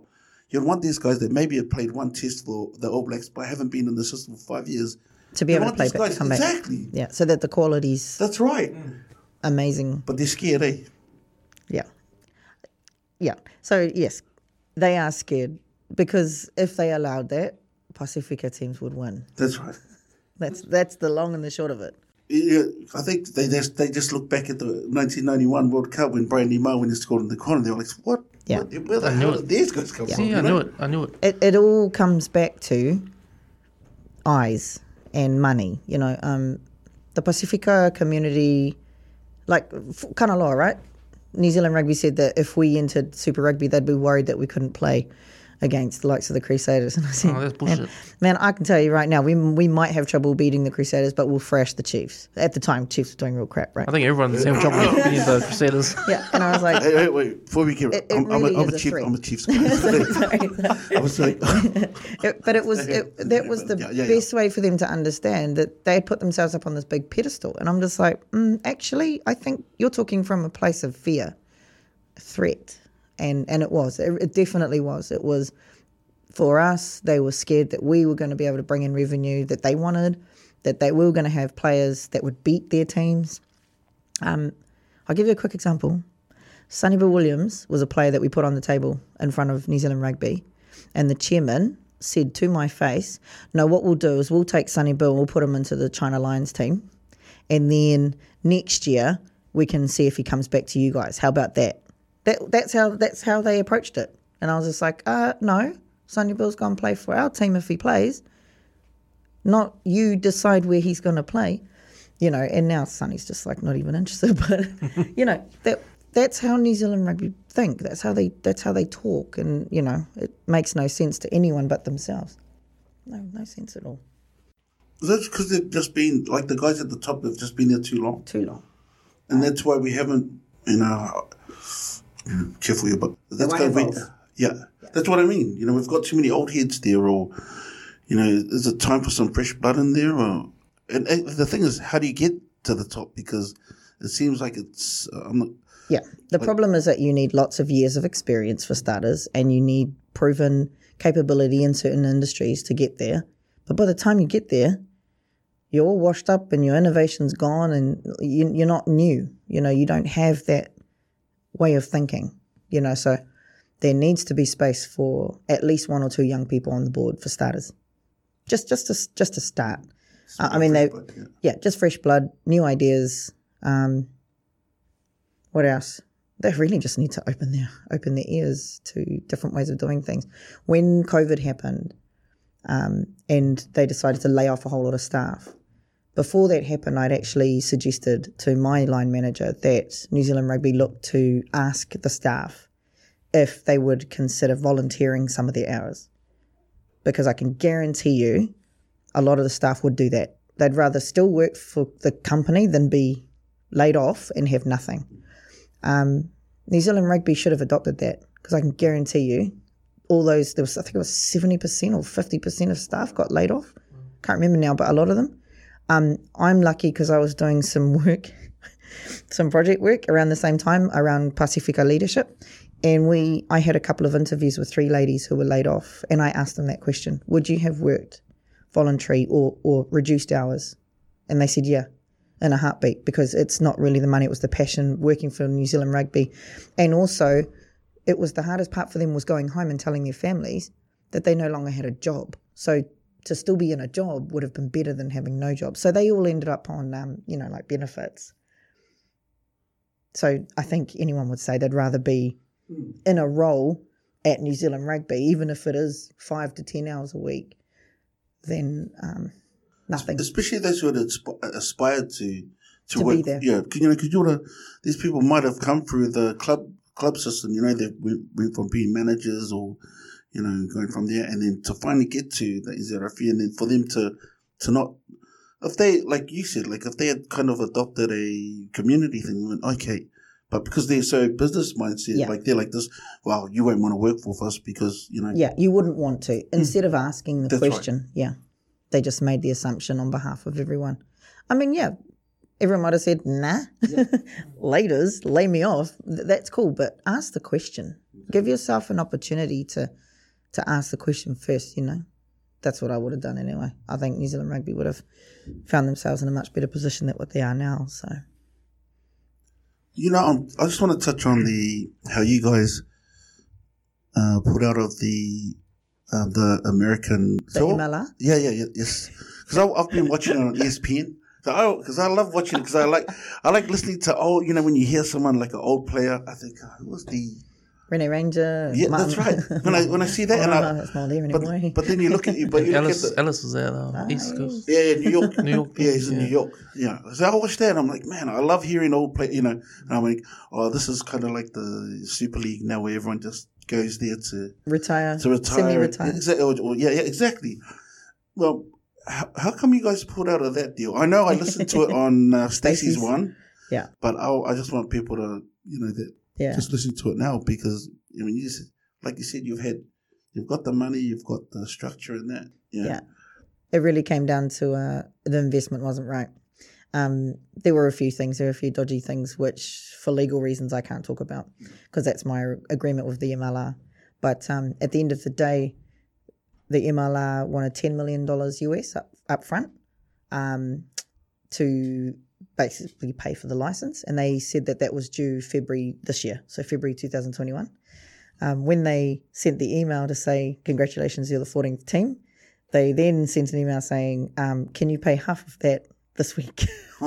And That's when the alarm bells rang. I was like, why would you all of a sudden, we'd just been through a 3-month negotiation period. None of that was ever spoken about. They said, no, 10 million in February, and then a guarantee for 15 million on top. So to be in the MLR, you need 25 mil. Like that was the arrangement. So for them to all of a sudden, after they had made the announcement that we were in, to then say, can you pay half of it now? That raised alarm bells. And so we did a little bit of research, and what we found out was that the MLR was in $20 million debt. And what we also found out was that Chicago was also being pitched to. So we weren't exclusive. We were told that we were an exclusive group and that we were only the group that they were working with. They were also working with another group. And so what we ended up doing was saying no. And what the MLR did was they went and posted this alert, like this massive alert on their Facebook page, and saying that Kanaloa had missed the time frame or something. And so then we got on to social media and said, actually, this is what really happened. And it just became a big storm. So we retracted a whole bunch of stuff just to sort of save face. And we just walked away, basically. Yeah. So that's actually what really happened. That's awesome because, like, for you to follow, it's not gut feeling, but just to know. Yeah, it was when it doesn't feel right. It was Wairoa. Yeah. Yeah. Because we knew there was something, I knew there was something wrong. Couldn't put my finger on it. But as soon as we saw the documents to prove, okay, what they're trying to do is basically a giant Ponzi scheme. They were bringing in new franchises to put money in so that they could stay afloat, and then the following year maybe expand again, bring in more investment. Yeah. So if you think about it right now, 13 teams. With us, that would have been 14 teams. With our 10 million investment, they were in $20 million debt. They would have brought them up to 10 mil debt. Then the following year, they would have expanded again, 2 more teams, so another 20 mil. So they would have got themselves out of a bit of a hole. So what they've done is they've gone ahead this year and started in a, negative 20 balance. And I don't know how well they've done with COVID and all that stuff, but we'll see what happens. Do you think there is a future there? Because, everyone always talks, there's always that big argument, if America gets into rugby, because there's millions of people there, the athletes over there. I think you kind of get an example of how well they kind of went in the sevens and that. Is there, people always talk about potential. Do you think with the way they're going that they're going to tap into that market or? No, but I can tell you, and you'll be the first person I'm telling. If we don't get Super Rugby license, then we're going to look at entering the NRFL. So the NRFL is a new franchise owned by the NFL and Rock Nation. So they pitched to us halfway through our pledge to the MLR. We had told them at the time that we were already in negotiations with the MLR. So we can talk, but we can't really do anything about it. And that relationship stayed afloat. So everybody thinks we've still got this, like, if there's no super, there's nothing. But there's Super La Linga, so there's the, South American module, there's Japan, and now you guys know the secret. There's the NRFL as well. This guy's always talking about trying to get exclusive. That's an exclusive there. There you go.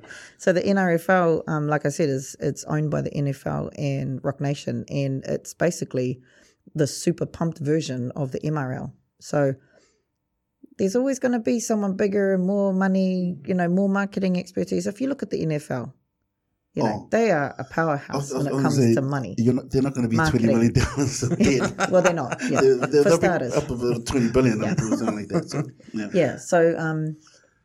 So yeah, like I said, like everyone keeps saying, "Oh, well, what if you don't get a Super Rugby license?" It's like, well, man, we've been doing this for 16 years. We can either go back to just doing holiday programs for another year and then restart up again next year and go for another Super Rugby license application, or we'll just look abroad. That's really what an awesome attitude to have, because a lot of people when they hit a wall, they go, oh, that's well. No, you just keep going. But to always the one thing about being a successful person or business is always knowing, like, having a plan B or plan B, C, D, or E, and to hear that you guys have already, this isn't the be all end all.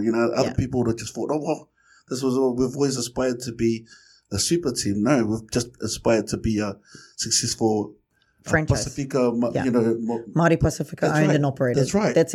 That's what we're trying to achieve. Yeah. I It like you doesn't matter guys. what league. I like you guys in the MLR because if you think about the lifestyle, MRL, I think I said MRL. Yeah, MLR. MLR. Because if you guys are based in Hawaii, think about that kind of lifestyle. Yeah. Players will have.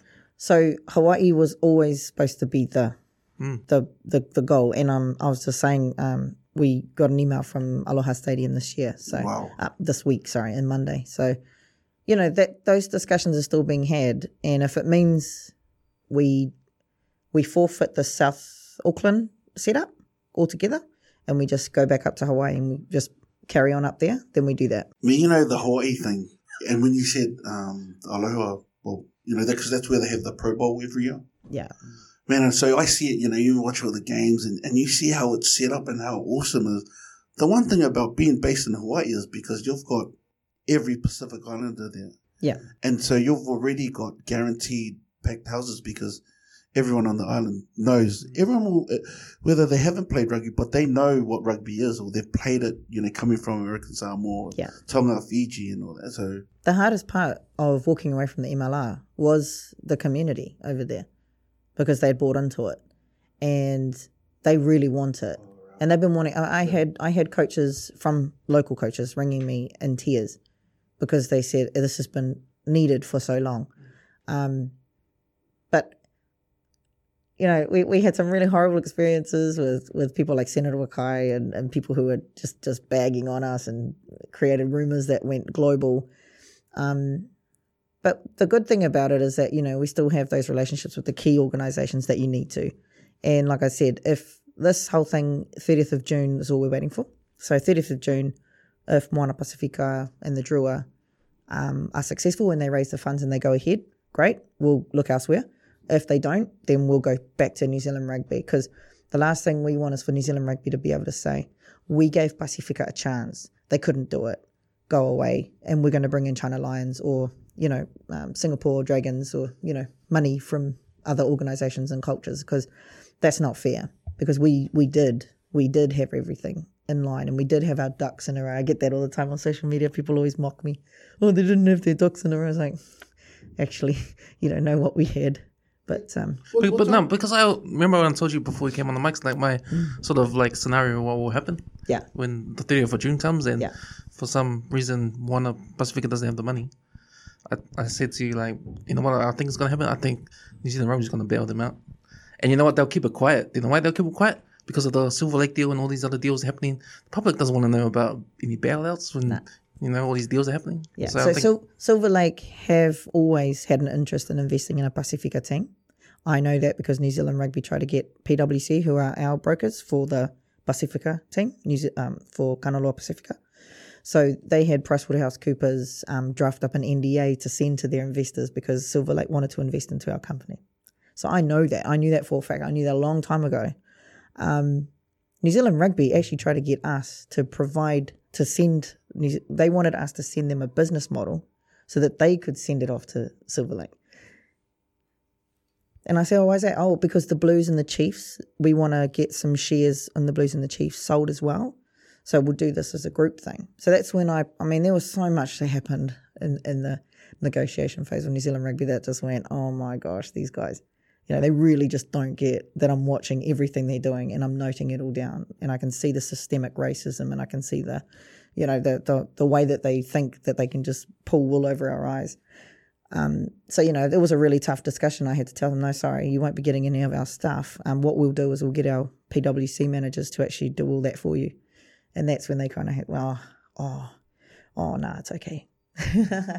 But, you know, like the money from Silver Lake was always there for Pacifica. So you could be right. New Zealand Rugby might invest in Moana Pacifica themselves, but keep it real low key. Because if they do it in a way, if they don't do it quietly, then the grassroots community are going to kick up a big stink because it's taking money from them. I only said that because of the publicity there is now. Yeah. They've got the ads on social media and all that. So it's like, oh, yeah, it's going to happen. Yeah. Yeah.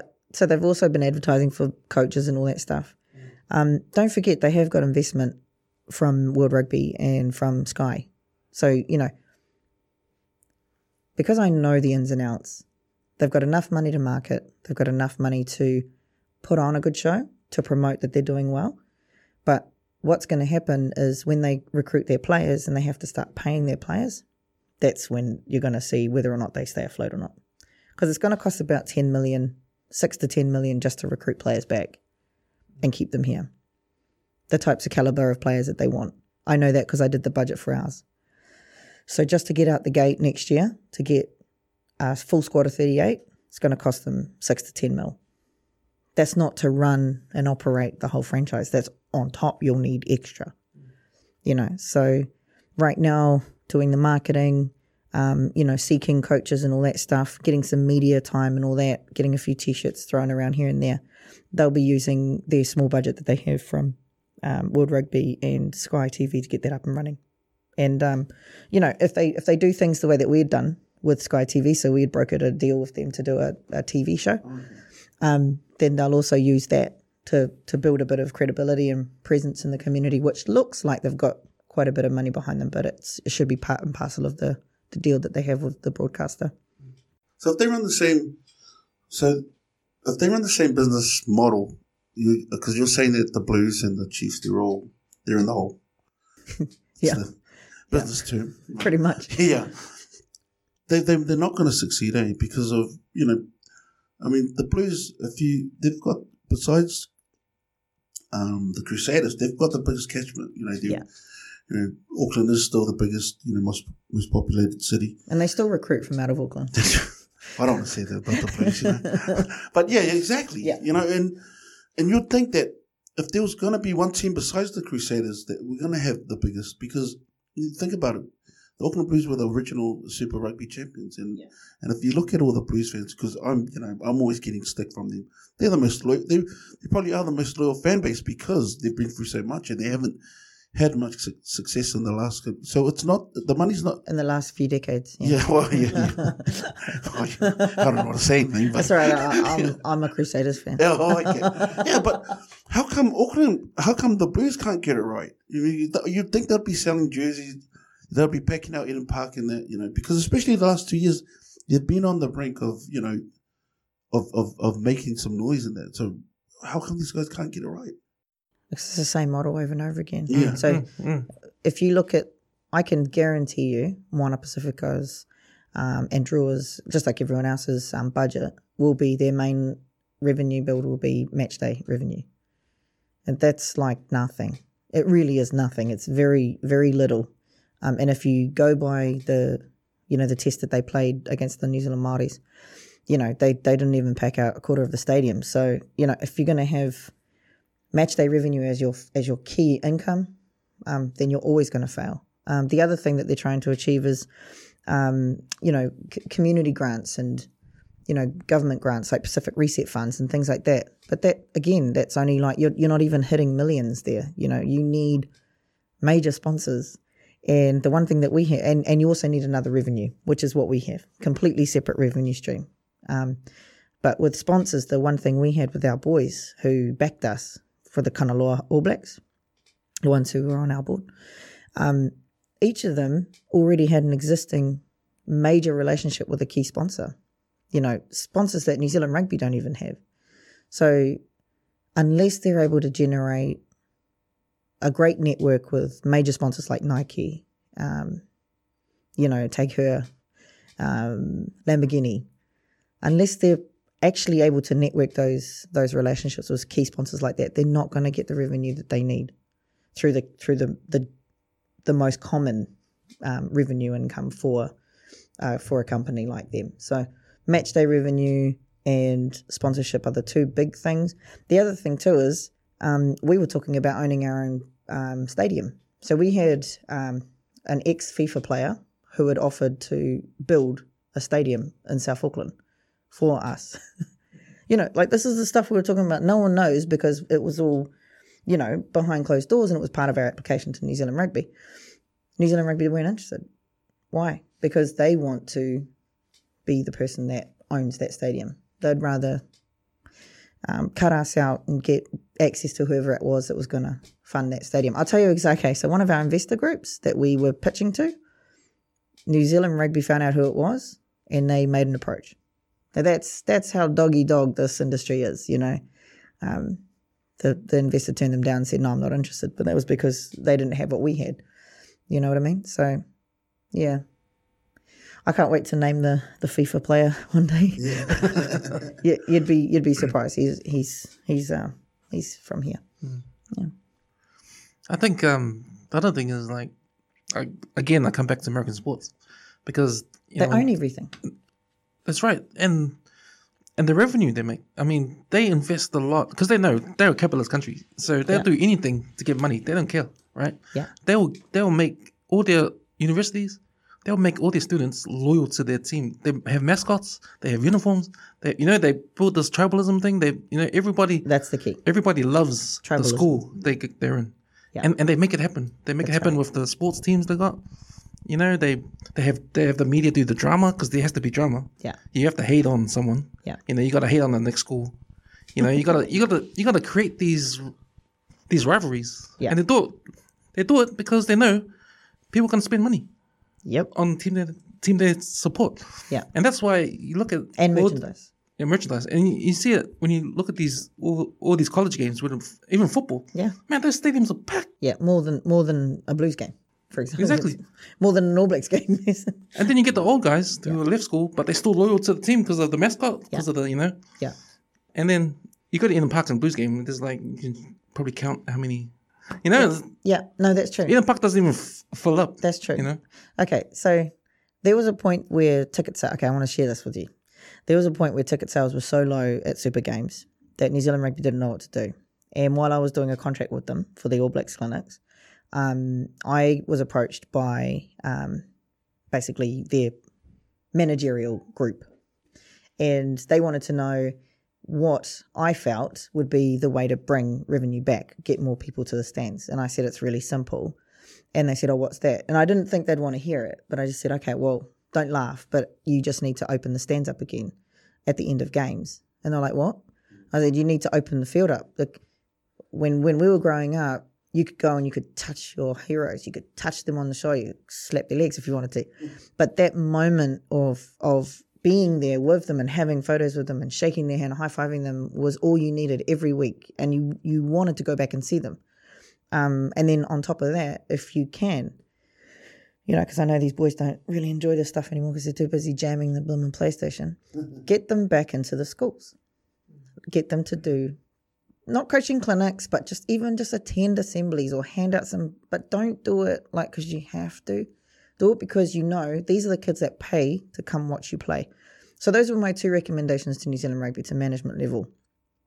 2 weeks later, that's what they did. No credibility to me whatsoever. But I knew in my heart, I told my husband exactly what had happened at work that day. I was down in Wellington at the time. So I was down at New Zealand Rugby at Wellington. So I usually work out of the Auckland office when I was there. So I told my husband so that he knew. And then it happened. And we were just sitting there, we just had a little quiet smile and saying, there you go, you know. An example of real basic intuition and community that they just couldn't see. And they didn't see that it would be beneficial. And then the introduction of Te Reo Māori and, you know, your Indigenous tongue in interviews. Yeah. Yeah, you know, that's what I've noticed when they're interviewing Tana and you've got Alama and all that, you know. Yeah. And then when Patrick Tupolotu came out after one of his, after a win. Yeah. After a Blues win. And when he opened up and he started with like, I went, there it is. Yeah. You know, because you're going to get those old rednecks going to go, oh, can't speak English, mate. You know, or go back to your, you know, you're going to get those, but you're going to get a whole. You're going to get exactly because especially the pride. culture, the climate that we're in. It's tribalism. Yeah. It's pride. It's community. Yeah. Yeah. Just going back to that story, how you said going back into the schools. I remember when I was young at primary school. So we had an Auckland player come in, and he came with the referee shield. Yeah. Yeah, and because you've only heard about it, you know, seen it, and this is when Auckland was. I'm aging myself, but Terry Wright. There was a Terry Wright days, eh? Yeah, exactly. You know, John Killen and Terry Wright. They came, and you know, and they said, "Oh, come up and touch it." Yeah. You know, and we went, what? You Yeah. know, so we all stood in a line, you know, and you pretend to hold it, you know, like everyone else does it. Yeah, exactly. And touch the finish. And then after that, they said, okay, we give you, you know, they came and they gave us tickets to the next, you know, I think they were playing like North Canterbury or Buller or something, Yeah. you know, all those easy, you know, the midweek games or, Yeah. you know, after school. And I remember thinking, far out, you know, I was like, wow, this is amazing. I saw the rabbit this year, man. And then you wanted to go to the game. That's right. Exactly. Because you had an experience, That's a right, an genuine interaction. Yeah. And Yeah. that stopped. yeah, that's what I mean. And Yeah. now and that suggestion you made, I was just sitting there, I was like, she's absolutely right. Yeah. Because that's what kids want. It was really that simple. Mm. And then all of a sudden they had record sales. And I just sat there laughing, going, you would have had record sales for the last 10 years if you had not played. Yeah. You know, and then I revisited the fact that we had started the Jerome Kaino camps and our holiday programs with Rugby All Stars back in 2004. You know, I'm sitting here going, imagine if they'd actually listened to me and done this nationwide. You know, they'd have a generation of rugby players. But what happened was they didn't give me a job in rugby, so I went to basketball, and now they have a generation of basketball. Basketballers. Yeah. You know, innovation, that's all it is. You know, going back so we had Tim Proviso on, and he was talking about New Zealand basketball, the New Zealand Basketball Federation. And it's a proper term. New Zealand Basketball Association. Yeah. Too much WWF on that one. Federation. Yeah. But I'm sure that's the IBF. Is it IBF? Or anyway, and he was talking It is about Federation of Basketball, International Federation. FIBA, yeah. But he was talking to us about how far they've fallen, you know. And I saw Lindsay Tate recently put up something, and you know, because I didn't know how bad it was, but when I read I used to be his boss. Yeah. I was CEO, and we were all about expanding. And for 2 years, for 3 years, I was there. Sorry, but for the first 2 years, we went from 1,000 members to 30,000 members in 18 months, and that was community engagement. And so my strategy was that we would have to spend money, obviously, to make money. So we came in at a loss for about 107K the first year, 127K the second year. And like other people look at that and go, oh, that's bad. You're running at a loss. And I'm just like, no, actually, if you look at pound for pound, we went from 1,000 members to 30,000 members. So if you're looking at how much money we were investing, we were basically $60 per person versus rugby, who spend about $500 per person. So pound for pound, business sense, we were doing good. But the problem was that I had a board that, and that board's still there, unfortunately. Yeah, and that's the people that Lindsay's really having trouble with. When I developed my further strategy for another 3 years, and I presented it to the board, we talked about how the clubs need to be completely independently run, community run, you know, so a community champion or a group of people. They can generate their own revenue. They can bring in their own sponsors and trust grant funds and all that stuff. But what we would do is we provide the centralized stuff. So we help them with resources and equipment, etc., and venue hire, all those things. And my board just said, no, we want to own those clubs. The money needs to be coming into ABSL and then out. And that really did my head in, because I had spent that whole time creating relationships with these community groups and teaching them how to be independent, as we do in community. So very much all of us and collective. And then the other thing that I pitched to the board was that we would also want to start semi-professionalism with our women's team. So I'd come in, we didn't have a premier women's basketball team. So I started the Auckland Dream. We brought in a GM who volunteered. He's amazing. His name's Bevan. I had to say it. And we came third in the first year. We won the championship in our second year. So in our second year, we'd gone from, basically having nothing to having a championship team. But in order to make that team a championship team, I was bringing girls over from Australia.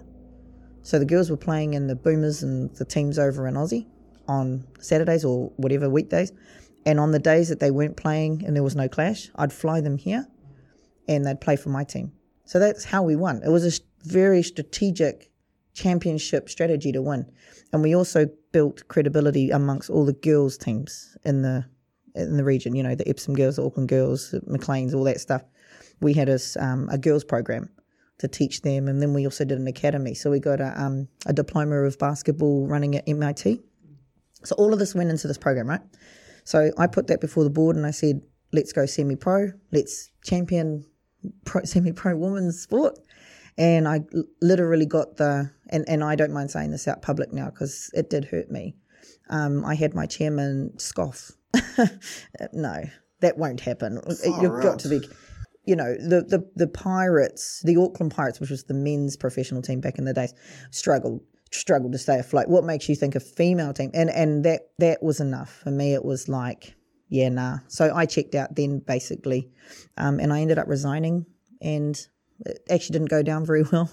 I got put on garden leave for 3 months or 2 months or something like that, so I wasn't able to talk to anyone I wasn't able to talk to my staff, wasn't able to talk to anyone in the community that had affiliations with ABSL. And the reason why is because the chairman and a board member in particular felt that I was hiding stuff, or I was trying to, either I was hiding stuff or I was trying to replicate what I had done and do it independently on my own. So it was a very horrible end to a really cool time that I had at ABSL. But this is the result, of that type of I'm going to own everything mentality and approach.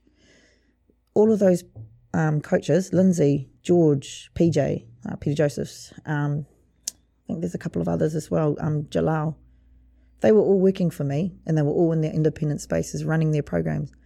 When COVID happened, ABSL had $400,000 in the bank with one of their stakeholders, Basketball Auckland. They let them go.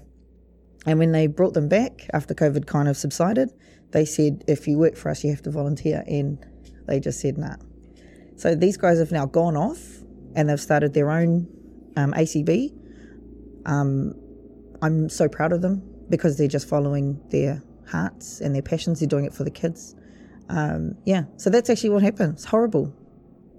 And New Zealand basketball have done nothing about it. That's the thing, like you always hear about New Zealand basketball. They just, the NZRFU, they should actually be worried about basketball because if you look at all the comps, everyone's playing basketball now. Like we covered the Pacific Nations down here at Trust Stadium, and just the amount of kids that were there, and like because our first, my first love was basketball, and I love it, and I know that it's easier to go to play on a court somewhere than go play rugby, because basketball you can play outside, you can play inside and that.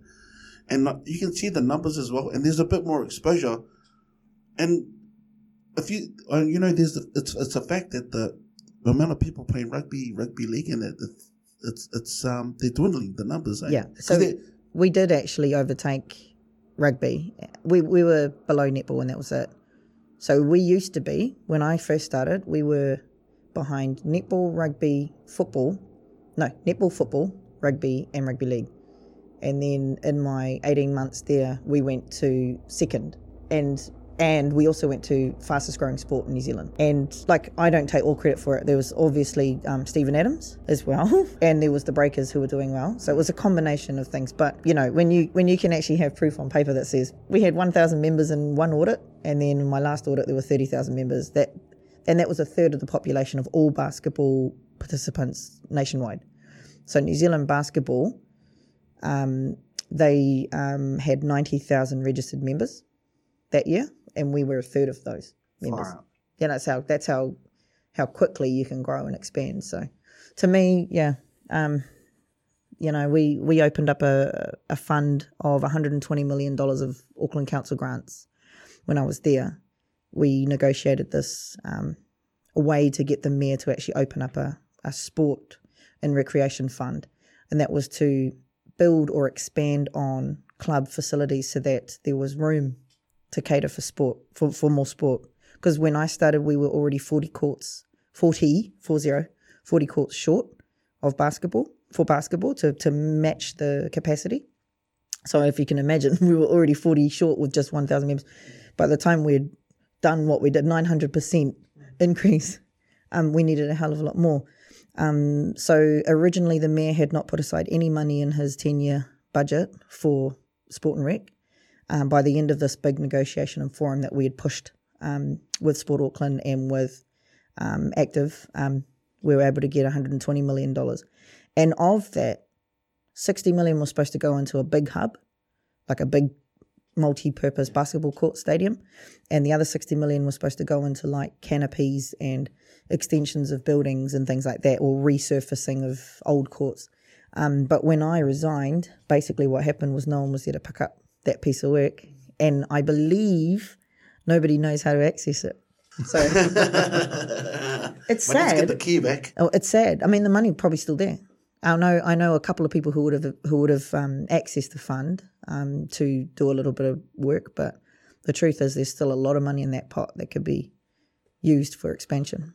But you know, that's what happens when you have that Western mindset, you know, and you got to own everything and you got to do it this way instead of, hey, let's just clip the ticket here and let everybody else grow. I didn't know that about all the franchises around New Zealand being owned, you know, centralised by New Zealand Basketball. Because, you know, when you watch all these teams, the Nelson Giants, the Manawatu Jets, and that, you look at the stadiums, they're always packed out. So I'm thinking, oh man, it must be really good because the money must be going back into the club, but it looks like it's either going back and then it's going to head back up to the New Zealand Basketball Association, or... So it's just Auckland that has this centralised. Oh, sorry. Okay. Capital also tried in Wellington. There were the Porirors. There were 3 different associations. So New Zealand Basketball is a funny little setup. They have 36 associations across New Zealand, and some of them are all in the same area, so like 3 or 4. So in Auckland, there's counties, Auckland, Waitakere, and there's also North Harbour. North Harbour is a standalone association, whereas counties, Waitakere and Basketball Auckland amalgamated under ABSL. So that's where we are the only region that's centralised. Yeah. And in New Zealand Basketball's defence, they don't get any investment from Sport New Zealand. Yeah, that's the one thing I do feel for them. Then they don't get money from the bottom up. They don't get money from the top down. So they are a poor administrative organisation. The money that they do raise from New Zealand basketball camps and trials and anything that they run, which has New Zealand basketball all over it, it's what feeds their top teams. But I agree with Lindsay. It's too expensive. When I was at ABSL, we implemented Pound the Rockathon, and it was the old school theory of everybody gets a form and you have 50 lines and you go out and you find someone to sponsor you $10 each, and that's your basketball fees paid for. You know, so prior to me, there was no such thing as that. You know, kids weren't expected to go out and raise money to pay for their own fees. And I'm sitting here going, man, these parents are silly if they're just going to keep forking out hundreds of dollars. Money, yeah. You got kids that can raise money. So we did Pound the Rockathon in my final year. It was a Christmas event. Every rep player was given a form. They were expected to fill it out and come with the cash and put it into the bank so that it paid for their basketball fees for the rep season. And 85% of them did it. The other kids were pretty much kids whose parents were happy to pay for it themselves, you know. And you're going to get those, and that's cool. So effectively what we were introducing was free fees. You know, so I mean, yes, you're raising those fees, but it wasn't coming out of your back pocket, you know. And I got criticised for that. Yeah, I got criticised. You know, one of the things I remember Stephen Adams speaking up about was, you know, the fact that the kids have to pay their own way to go to these tournaments, like overseas and stuff. And he was saying, like, he couldn't afford it, but he had people to help him. Yeah. But he knows that there's a lot of kids out there that can't afford it. Yeah, even now. And that's why the strategy for club. So when I came on to ABSL, we introduced the club strategy, right? So before me, there was school and reps, so association. So in rugby context, it was school and union. So I introduced this whole level of club basketball, and that's why we set up the 30 clubs Auckland-wide, so that each of the clubs could then develop locally, and then the best of those clubs go play reps, right? And so the strategy moving forward was that we had one fee which covered you for everything, school, club, and reps. And you did that through fundraising rather than what it is. Unfortunately, it stayed the way it was that they had it. When I left, they didn't implement it. So what it is, you pay when you do junior basketball at primary level, You also pay if you go and play at a club or whatever, and you also pay if you join the rep team. And then you also pay for any excursions that a rep team does as well. So say a team wants to go to Hoop Nations, which is the popular basketball tournament down Tauranga. Yep, been to that. You know, I was going to say... They have to pay for that on top as well. Yeah. So that's why Lindsay was talking about everything coming up to like 12 grand. Some people, if they make New Zealand, they've got to pay for their trip to Russia or China or Argentina. It's all self-funded. Yeah, it's pretty sad.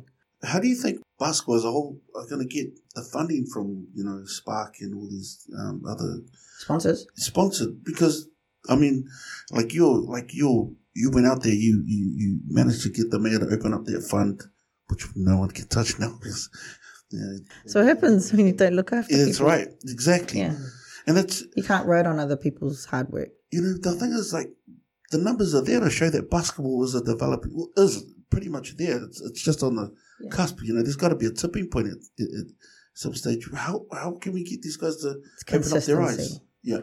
So when I was at ABSL, I pitched to Mazda.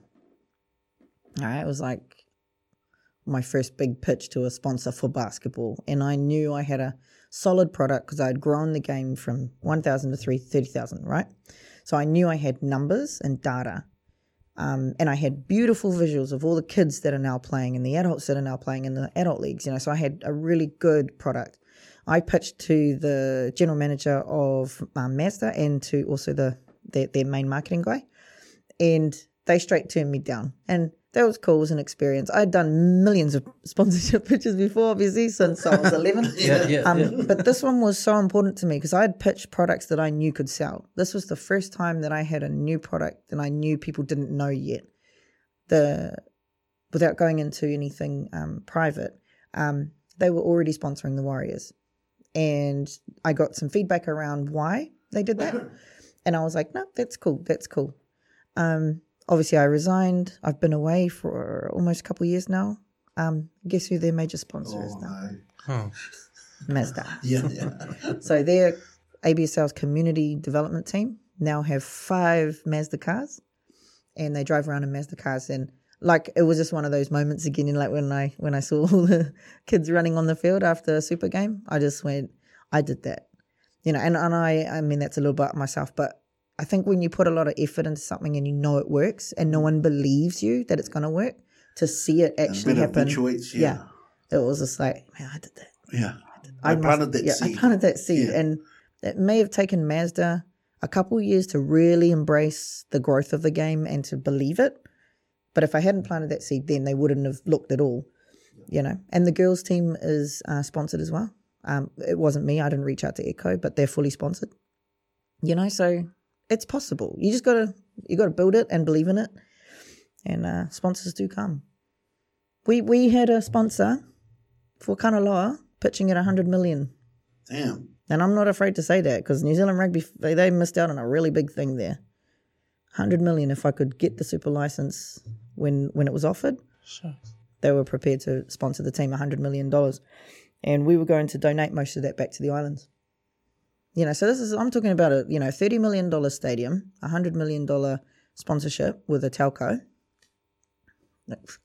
Yeah, that's on top of the money that we had just to start the franchise, you know.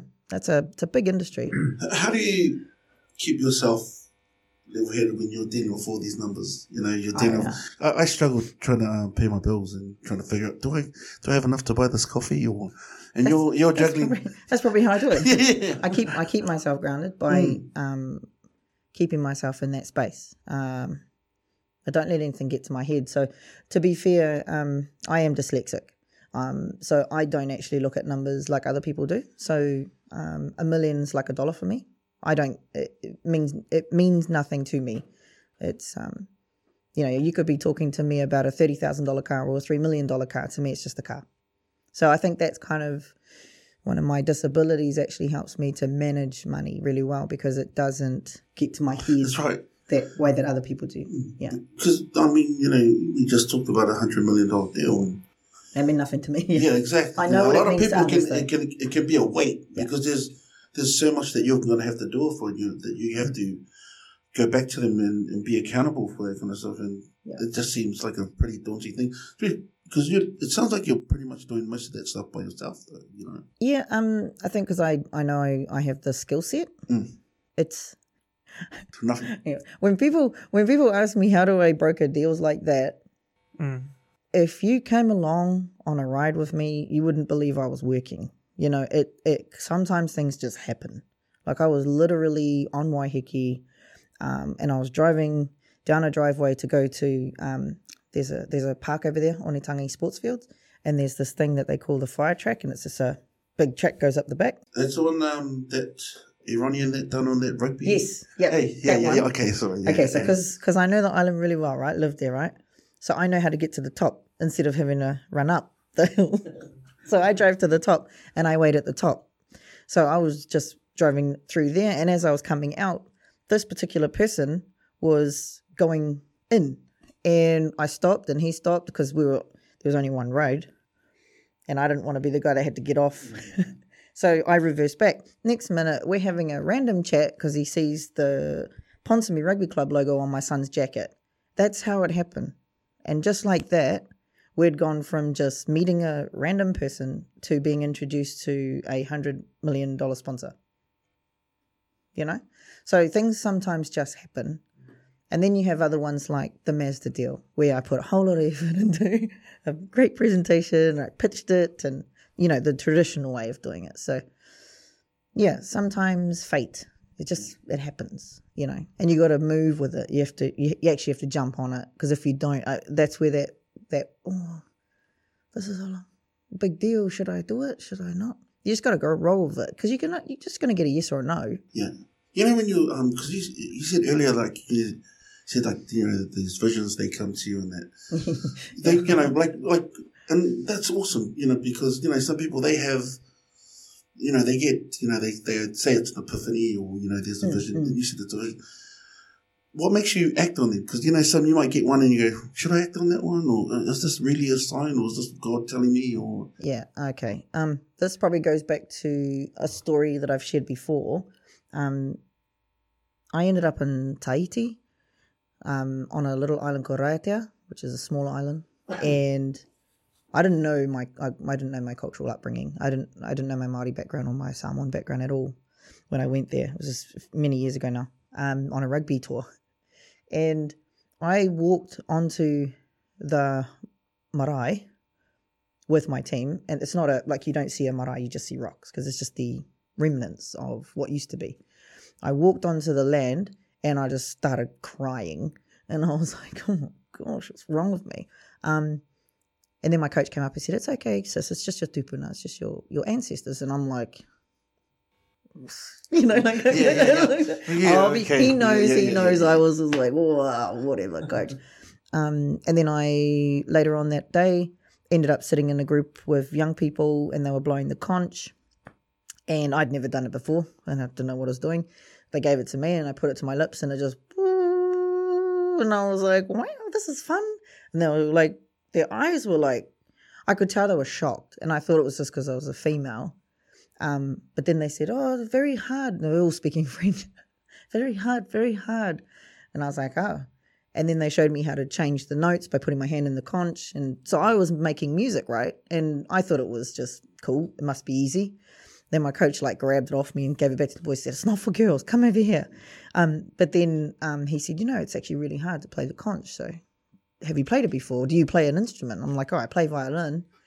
So that another thing. And then later on, it was, I thought it was the same day, but it might have been a couple of days later. But I ended up at this blowhole, and it's a very famous blowhole. And there's a landing just off the roads. It's all been redeveloped now because it was so dangerous, but at the time we didn't know it was dangerous. There was this platform. And we had a local guide, a French man, and we walked down onto this landing to take a photo, and we had our backs to the water because it was calm as, like nothing. And the girl in my team went to take a photo of us, and all I saw was her drop her camera and her mouth just, and then she turned and ran up the hill. And as I looked back, this freak wave came, took out the French guide. he was underwater. I didn't know where he was, and I was thankfully still standing, so I was just reaching down. I ended up grabbing what I thought was his hand, but it was his ankle, and we managed to get out. Long story short, what I found out was that my tupuna, or my ancestors, had visited me, and through Tangaroa, which is God of the Sea, had blessed me with this gift of foresight. So from that day on, I listened to everything I felt, and I believed any vision that I had could come true. And so as I've gone along this journey of self-discovery with my culture, with Māori, Samoa, and Ireland, there's some freaky Ireland background too, I've come to just embrace the fact that I do see things. If you listen to all the stories of my 25th great-grandfather is Kupe, the great navigator from Hawaii who came here and founded Aotearoa, that guy. He's actually my lineage, direct line. And he was a seer. He foresaw the whole, coming to Aotearoa and finding this beautiful land. So once you start hearing your history and knowing your tupuna and everything about you, I think it just becomes easier to just say, yeah, it might sound crazy to everyone else, but it's not crazy to me. That's the one thing, like a lot of people would be, skeptical or just like, no, don't. Oh, yeah, people roll their eyes at me all the time. But, it's, if you're following your truth or your, your spiritual calling in that, nothing's going to stop you. Because, when you talked about, people say chance, but it's not chance that all these meetings, like you said. Fate. It's fate. Well, exactly. And all these other little things they put there to they're either going to be blessings or lessons. Eh? Yeah. So it's amazing how you've turned every little thing that could have been a nothing, or I could have you've gone around them. Yeah, exactly. You've either gone around them or you've gone through them. So that's that's amazing, and that's why I was, because when you said it before, I was like, to utilize or just to act on those visions is a lot of things that people don't do. If there's something that comes here and you go, no, I couldn't do that. But a lot of people do that, and you don't know that it's it's either it's your being or your spiritual being saying to you, you can do that, and that New Zealand kind of attitude. I don't know, it's a bit too big, $100 million, Yeah, and imposter syndrome. Definitely, I've seen heaps of people not believe that they could do it. Nah, this isn't. I can't believe I can't do that, And once they do it, they still don't believe. Like Seilala Mapusua, right? He is the head coach of Samoa. I know for a fact that he struggles with the fact that he's in that role because it's taken him so long to get there and he's worked so hard. And now he's there. He's just like, am I all right for this job? Am I the guy for this job? But he definitely is. He totally is. And I can't wait for him to be a Super Rugby coach, because of that. Because he's so humble enough to think that he doesn't really deserve that role, but he does. He totally does. Is that a Pacific Island Māori thing? Yeah, it totally is. Because totally is. I think it kind of felt like that when we first kind of started the podcast as well. Yeah, we were like, it's going to be cool, Should we be doing this? Are we allowed? Will people even listen? Yeah, see, that's that was my you kind of have that fear, but then this guy's like, who cares whether you have one or 30. Well, hopefully one day, 30 million. I'm just, I'm just saying, It is possible. Things grow and they evolve. And the more authentic you are, so don't be a fake guy. Every fake guy that I've ever known has not been successful. If you're truly authentic and you just stick to what your heart truly believes, you'll be surprised at how many people believe in that too, and they'll come out of the woodworks. Do you think that's the collective again? Because we love and we care. Yeah. And empathy. Yeah. So it can be put in a way where we think about what other people might think about us because we're close to people, because our family, friends. Yeah. That coming back to that village mentality, we're worried about what they think. Yeah. So we won't go. Absolutely, especially in our Samoan culture. I know for a fact people were telling me, are you worried about what people are going to say about you because you've called out leaders, like bona fide Pacifica leaders, and you've held them to account for some of their actions. I'm like, no, actually, I think there's not going to be anyone doing that. I think there's going to be a lot more people speaking up and saying, I've experienced that too. And actually that's what we've had. We've not had anyone badmouth us about the videos that we've released. We've just had a lot of people stand up and say, yeah, that has been happening for too long and it's time for us to lead. So there's been a lot more support around whoever goes forward. It needs to be led by Pacifica. So all these things that come up with the Drua and with Moana Pacifica, people have been holding people to account. Well, why? Why 80%? Why 20%? Why this? Why a Palangi coach who took, Ireland? All those things are people now have a voice to actually speak up and say, well, she was able to do it. Maybe I can do it too, without offending the world.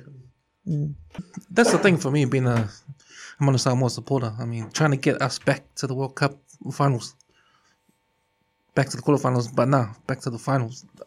Well, you got let's a get new to the government. finals. You got a new government now. You'll see things changing in that regard. That's going to be massive. Yeah. Because he is the chairman of the Samoan Rugby Union, the caretaker. Was he still a caretaker prime minister or?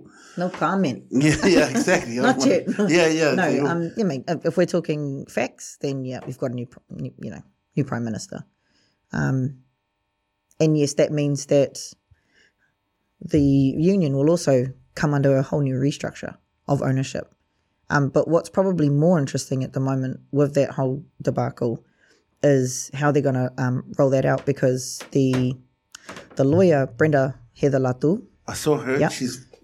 She is also the chair of Oceania Rugby. I didn't know that. First appointed female. Nice. And her husband, George Latu, has been on the Oceania board for many years as well, and he was also on the rugby union. What's happened is good people like them with, really qualified, highly qualified and motivated people who have made change in their lives, have come forward now, and they've made changes at all these different hierarchical levels to be able to actually change the game completely. So you got someone like Brenda who is, championing the Fast Party with her legal experience, and is also the chairman of Oceania Rugby. Wait. Look what this restructure is going to happen. Who's going to be in charge of Samoa Rugby Union will now also have, Samoan representative as the chairman of Oceania Rugby. There's going to be a massive shift in that area. And with Peter at Tonga Rugby, he's been there for 10 years. Like, people don't really know that about Peter Harding. He's actually been involved with Tonga Rugby for about 10 years. So he's genuinely for the people. And I've spoken to him recently too about, where he's at in regards to Super Rugby and all that stuff. But they've had a whole overhaul as well. Completely new board, blah, blah, blah. The previous CEO was thrown out and a new CEO come in, et cetera, et cetera. So, there's a big shift happening in the Pacifica rugby realm. Fiji's always going to have that sort of difference of opinion as well. They've always been quite self-sustaining. So I'm really excited about next year to see what the restructures of Tonga, Samoa look like, how Fiji plays alongside them. Because at the moment, Fiji's playing on their own. I know that. World Rugby's funding them and they're getting some money from Sky TV, so they're set, And then you've also got Cook Islands. The Cook Islands Rugby Union are coming up as well, and they've got a whole new board, some young, fresh talent, very innovative people in that space. So it'll be really interesting to see how Oceania Rugby performs at the next World Cup because of that, purely because of the administration support around them. So this one change of Kuilepa going is going to change the whole face of Pacific Island Rugby.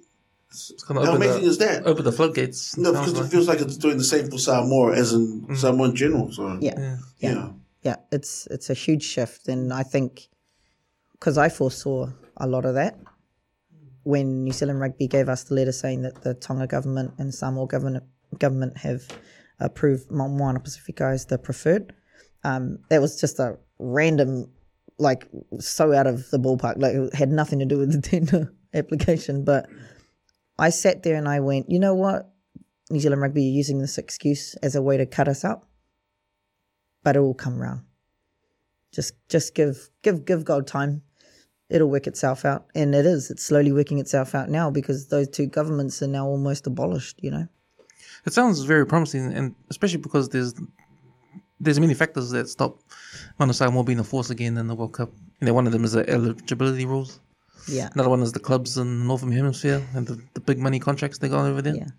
New Zealand Rugby, I throw them in there too, with the change of government and the New players on the... that kind of stuff. That's probably one of the factors might be gone in a few years' time now. Yeah, I think it's going to take about 18 months for that shift to completely instill itself or put itself in place, where it's like, I think New Zealand Rugby and Australia Rugby especially are going to be really worried about the way that it will evolve. So the other factor I mentioned was the big money contracts in Northern Hemisphere. If Kanaloa Rugby could be that team that could compete with that kind of money and pay the Pacific Island players. Yeah. So, okay, we had 46 professional players on a Zoom with us considering playing for us if we got a super. That was high level, players who are currently based in Japan, Europe, some nationally, some in Australia. And they sat there for 3 hours just listening to what we were talking about, our strategy and how we're going to do it. And I can tell you right now, most of those players would have played for free just to prove a point. That's not a lie. I could tell by purely the feeling coming through the screen that these players just wanted to play for a Pacifica entity. And so that's why, Moana Pacifica shouldn't have any issues recruiting players. They really shouldn't. Guys that generally want to come back. Honestly, there are players who I wanted to bring back straight away, purely just because they wanted to get out of the situation they were in, because it was COVID, remember? It was right in the middle of COVID. So they were begging to come home to something. But without a super license, there was no guarantees for anybody, which is sad. But yeah, the players want to play, and they want to play for a Pacifica team. And I think the scariest thing was when I was speaking with Chris Lindrum, who's the professional players manager for New Zealand Rugby. And he said, a player like Ari Savia, if he wants to play for you guys, it'd be a good thing because then he won't go to France. As soon as he said that, I knew New Zealand Rugby were worried, because obviously players had been talking about playing for the Pacifica entity as opposed to moving offshore. So they'd rather stay here and play for a Pacifica team than go play for France, for a French club. So that was just because they wanted to, not money, not anything. So yeah, New Zealand Rugby knew what they were getting into. They knew the threat. So would Kanaloa Rugby actually pay that amount of money? Because when Jura and Moana Pacifica come in, they said they're going to have the same salaries as the Super Rugby. So this is the funny thing. So it was New Zealand Rugby that sent that benchmark and said that we couldn't go over what they pay their players. And the reason why is the fear of New Zealand players now jumping ship and playing for us. So we were going to pay them what they were worth for other clubs. That's what we had originally come in with, because the investors were at that level. But when New Zealand Rugby said, this is the threat of having one Super Rugby club that has no cap. Yeah. And we respected that. I totally got that, and I thought, you know what, that's actually fair. But what we were going to do was we'd pay the same level at Super Rugby as everyone else. So there's sort of a threshold of 75K being the lowest, and 150 or 250 being the highest. And then on top, you top up your benchmark place. You top up your high level players with a New Zealand Rugby contract. So New Zealand Rugby pay like the All Blacks to whatever they want. So we were going to do that. So we were like, okay, well, if you can do that with your All Blacks, then we'll do that with our players to keep them here. So we were going to pay the Super Rugby contract at the same level. And then on top of that, we'd top them up. Wow. For Samoa, Tonga, Fiji, Cook Islands, whoever they played for, we would top them up to what they're worth. So say Charles comes back and he's on $1 million, he'd get the max, which was 150k on Super Rugby, or 250k, I can't remember now, gosh, it was like 190, and then we'd pay the difference to make a mil. Because there were sponsors who wanted to specifically pay for Charles to come home. Sorry, Charles Pizza. Charles is carving up over. Yeah. He's the best player over there, pretty much, yeah. We had a sponsor who wanted to sponsor Jerome Kaino. And Jerome I couldn't play top level Super Rugby if my body tried. You know what I mean? Like, but there are people out there who specifically wanted to cover the costs of that player returning to New Zealand to play in this league under a Pacifica. Because what people are forgetting, and this is the crucial element, and I hope Moana Pacifica and Drua, if they go all the way, implement this. Nobody has seen a Pacifica team be coached by a Polynesian, by a Pacifica person, and with a Pacifica lens and a Pacifica strategy, and actually throw out all those Balangi words that just, nobody's actually seen true talent, because we've always had Pacifica players being coached with a Western philosophy. Yeah, like even the Sevens, like the Fijian Sevens are so incredibly gifted and amazing, and they do play their own style, but it is still governed by Palangi. Ben Ryan was their best coach, and, he's about as wide as they come. Why isn't it an incentive for New Zealand Rugby to use your model to keep the players here in the country? They can't a money thing. They can't justify the spend when you've got grassroots who are struggling.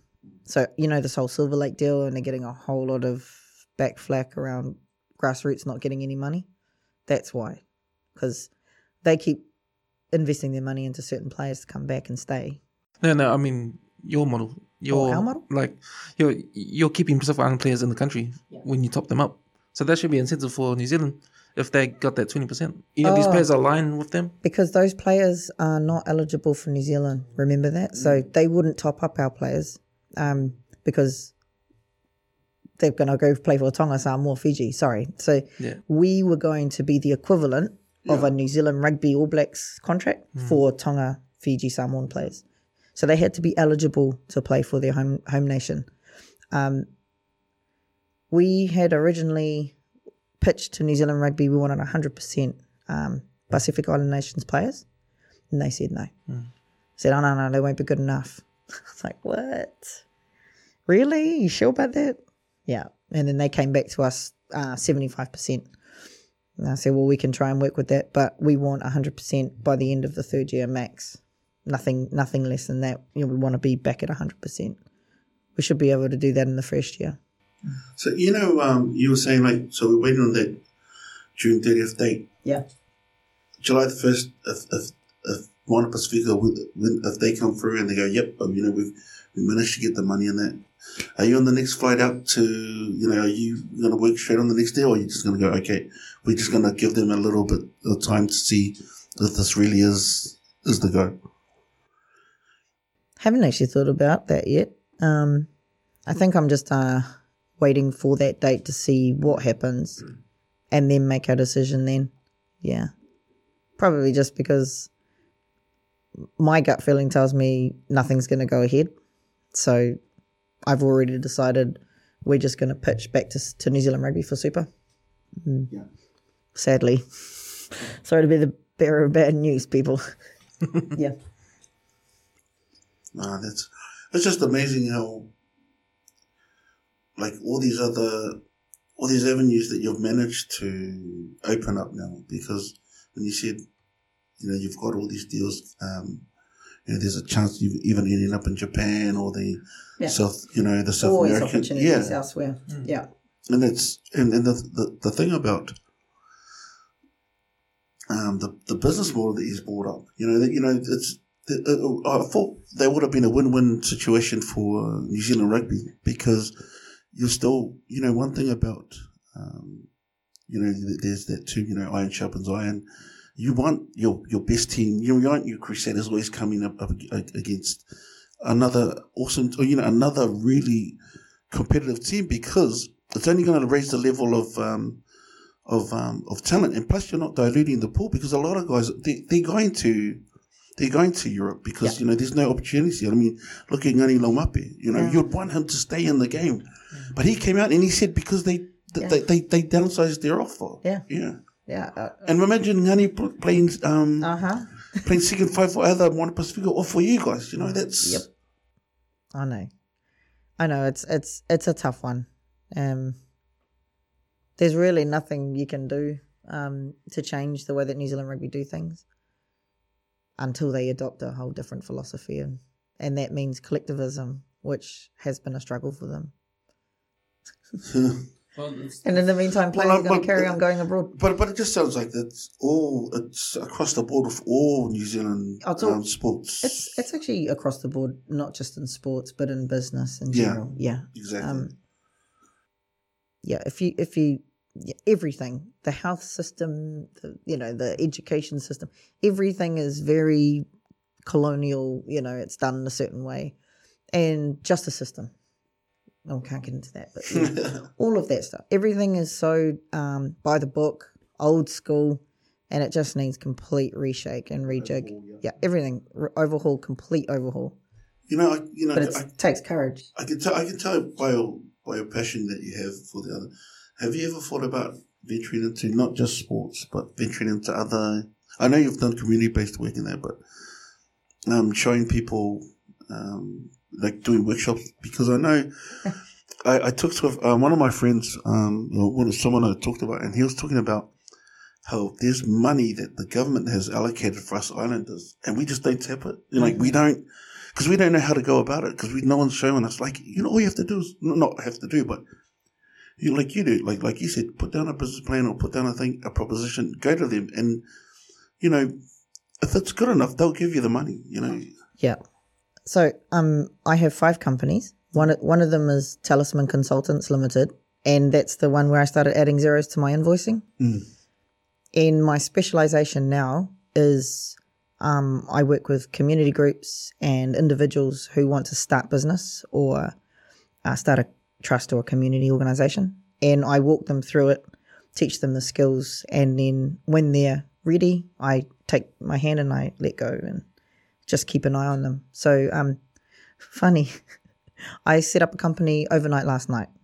That was a registered limited liability company, IRD number and logo all done, and the first invoice template, because this particular person had been offered a contract, but she was just a person, didn't have a company, didn't know anything about being self-employed, didn't know the ins and outs of GIST and blah, blah, blah. And she rang me out of the blue, and I said, this is how we can do it.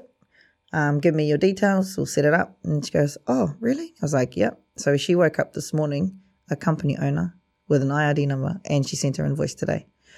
So those are the things, and I did that for free. I get really excited doing pro bono work. I think it's real fun. Yeah. Other people are just like, oh my gosh. So this weekend, I'll probably, I can turn a website over in a night. So Kanaloa, our website. Have you been on our website? Yep. So I did that overnight because it was part of our prerequisite for the MLR to do the initial application. So the first application part, you had to have a website and a this and a that and a that. So I set that up overnight. So I use all my little skills to do that for community groups especially. And that's what's so awesome about that is because us, like you said, if it wasn't for that MP from Te Aratu, I'm going to assume, I was going to say it was. Was it Bridges from there? No, Alfred Nuttall's from there too, but anyways, because my best friend now. Us as islanders, we do undervalue ourselves, and we didn't have. There probably is some people out there that are, but when it comes to invoicing and that stuff, I would probably all of us would probably go, oh, I don't think I'm worthy of that, Yeah, because I know that. And we're vulnerable, because we don't have anyone to actually point us out. You're this is your worth. You need to get that money from those guys. They've been taking money from us for so long. Let's go back and get that extra couple of zeros on that. Yeah. It's our upbringing. We've been taught to be humble, exactly, and we don't have the right to ask for things. You get what you're given, and so there is a benefit to being awhakasi because whenever I apply the Palangi strategy of it says 7 days, invoice says 7 days notice, pay within 7 days. I feel more comfortable doing that, But I know that my Māori Samoan side would probably say, oh, nothing. Truth is, I'll be sitting there going, oh, it was due last month, don't worry. Yeah. I know that that's the attitude we have because we don't think it's not polite to ask. But actually, if it was the other, so this is what I do whenever there's an invoice, and especially the big ones, like 30 grand kind of plus ones, it needs to be paid, right? And I know with some organisations they have it's done on the 15th day or the 20th day. So like I'll send the invoice and then it'll have the 7-day thing, and on the 7th day I'll just say, just to remember it's due, blah blah blah. But the only way that I was able to get myself to that point where I'd ring and say, hey, it's due or it's past due, is remembering when I was young and I had this real Vodafone person ringing me saying that my Vodafone bill was due and that they were going to cut my phone off. And I was like, it was all right for them to do that to me. And I was a valid customer for many years before that. So if it's all right for them to do that to me, it's all right for me to now do that. And so Vodafone was one of my biggest consulting customers. So it was real funny. That's why it came up. Because in the old days, you were asking me for money, and now that's right. I'm asking you for money. Now I'm going to hound you now. That's how you, that's how you can remind yourself it's okay for people to ask you for money. It's also okay for you to ask. And actually 9 times out of 10, I don't lie, they just either had forgotten or they just didn't have a good accounting system, so it was good that I'd followed up because actually they were happy to be reminded. A lot of times we tell ourselves, oh, don't be rude. Yeah. But we should, especially small business owners. That's your bread and butter. You don't get paid, you don't get food. Kids go hungry. 5 companies, damn. Yeah, but, and I invest in other companies as well. Just a bit of a philanthropist. Well, I call myself a philanthropist because I give away a lot. But it's not like I don't give away, like traditionally people call philanthropists, billionaires or millionaires. I'm not one of those guys. Not at all. But I do a lot of work.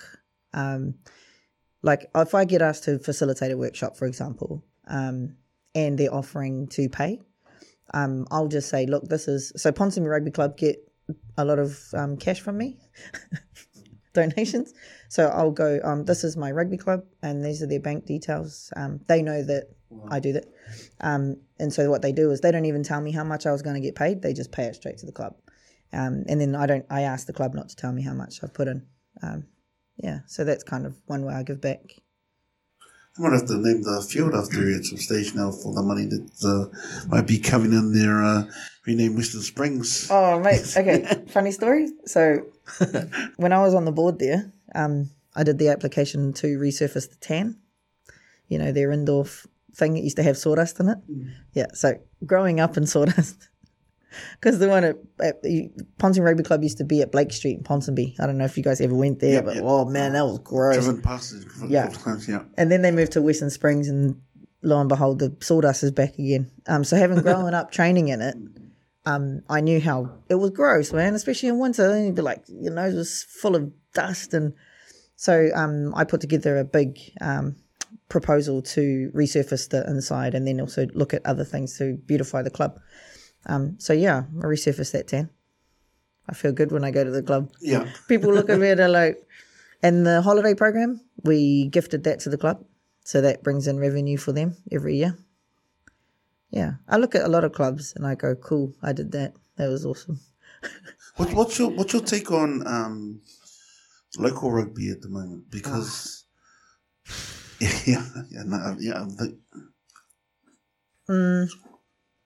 there's too much dictation going on from Auckland Rugby, The game's not the same. People just want to turn up and play now. It's not as... because you've got super and you've got provincial, if you're not in that catchment, you're not going to get looked at, and they're pulling kids from high school. So there's really no emphasis on club. The reason why I love the Crusaders so much is because they have a very robust system that says you play high school, you play Colts, you play Premier Club, then you get into the academy and you play provincial, and then you play super. And they stick to that. And because of that, my husband will take credit for this comment. They are club hardened men. Yeah? So they've gone through hardships of real, go to the club, a few beers as well, going through the tours with your team, and you've trained hard like everyone else in the club. In Auckland, the reason why the Blues are so slack is because we babysit these kids in high school when they're looking great as 13, 14-year-olds. And as soon as they're of age, we put them into the academy for the Blues or Auckland Rugby. And they don't play a day at club. I don't know any player that's played Colts that's in the Blues, to be fair. The only players that will play Premier Club Rugby are the ones whose parents are still involved in their club.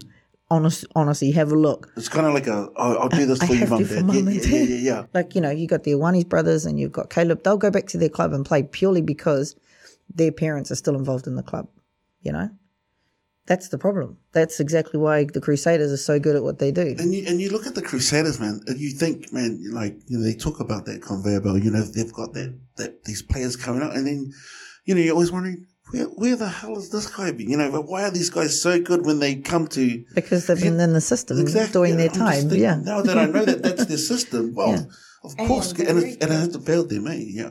They're very clever to protect their players too. There's no exposure for those players at Colts. Who's looking at Colts? Because everybody's looking at provincial or first 15. See, when Sky started doing the TFR, that was the end of rugby right there. Because basically you didn't even have to recruit anyone anymore. You just watched the games and go, I want you and I want you and I want you. And these kids are being converted from 8s to hookers at 17, 18 years old. And I'm just like, man, these kids, they want to play. Let them play. Let them learn the game at club and then recruit. But that's Auckland Rugby. It's definitely an Auckland Rugby thing. The Chiefs, they heavily rely on their culture. We all know that, it's a culture thing. And surprisingly, I feel the Crusaders also have a really strong multicultural faceted approach as well, which I didn't really knew existed until I did a bit of research into what they do outside of rugby, outside of their system. And I got a hell of a shock when they did this. They do multiculture as part of their program. And I was just like, wow, I did not know that. Well, the thing is, because those guys wouldn't stay there, Richie, Cody Taylor, all these guys, like David Havilian. If it wasn't comfortable there, or they felt at some stage like, nah, it's toxic here, we're being picked on. Yeah. But now, these guys stay there, partly because of success, but all these guys that they've, like you said, they've come up through the grades together. If you look at the Will Jordan and all these guys, they came up from the system, and I think there's that kind of camaraderie is like, I'm staying for you because we've come through this together. Let's do this together. And meanwhile, back in Auckland, Philo Tiatia resigns. And see, there was that drama. Hoskins go down to Manukau. Counties Manukau, Counties Manukau. So Tungafasi goes up north. I'm not afraid to share this part. So we were being severely pushed into having Alama and Philo as part of our Kanaloa. New Zealand Rugby were all over, you got to have these two, you got to have these two. And we were just like, I'm sorry, no, but the feedback we've had is that they're not the right people for the role, But, unbelievable what's happened at Auckland Rugby now.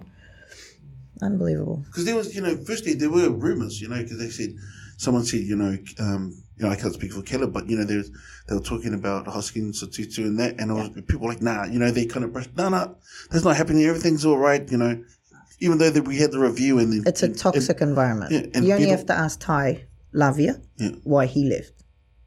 Tell you that much. He's the Counties Manukau coach now, eh? Yeah. Yeah, and it wasn't to be the head coach of Counties, I'll tell you that much. There's a toxic environment there, and I don't know the coaches personally, so I don't know why, but there's a toxic environment. You have to figure it out, and a lot of times you only have to ask people like players what's going on, and they'll tell you, but no one asks. Yeah, and no one will say because they're too scared of being dropped. I remember like when I first like thought something was up was when Mills Moriaina left. I went to the Chiefs like under some circumstances. There's and other, I know, but then after that, like a lot of players showed up for other teams down the line. yeah. Well, Yeah. I think part of that was, and I've always said this was, the talent spotting from the Auckland Blues it's not very good, because the Crusaders, they came and they said they showed you how to identify talent, because when they came and they took Moses to elite, that was and Ron Cribb, that was like. This guy was these guys were right under your nose, and you kept picking these other guys. These guys like Wax and Mosse.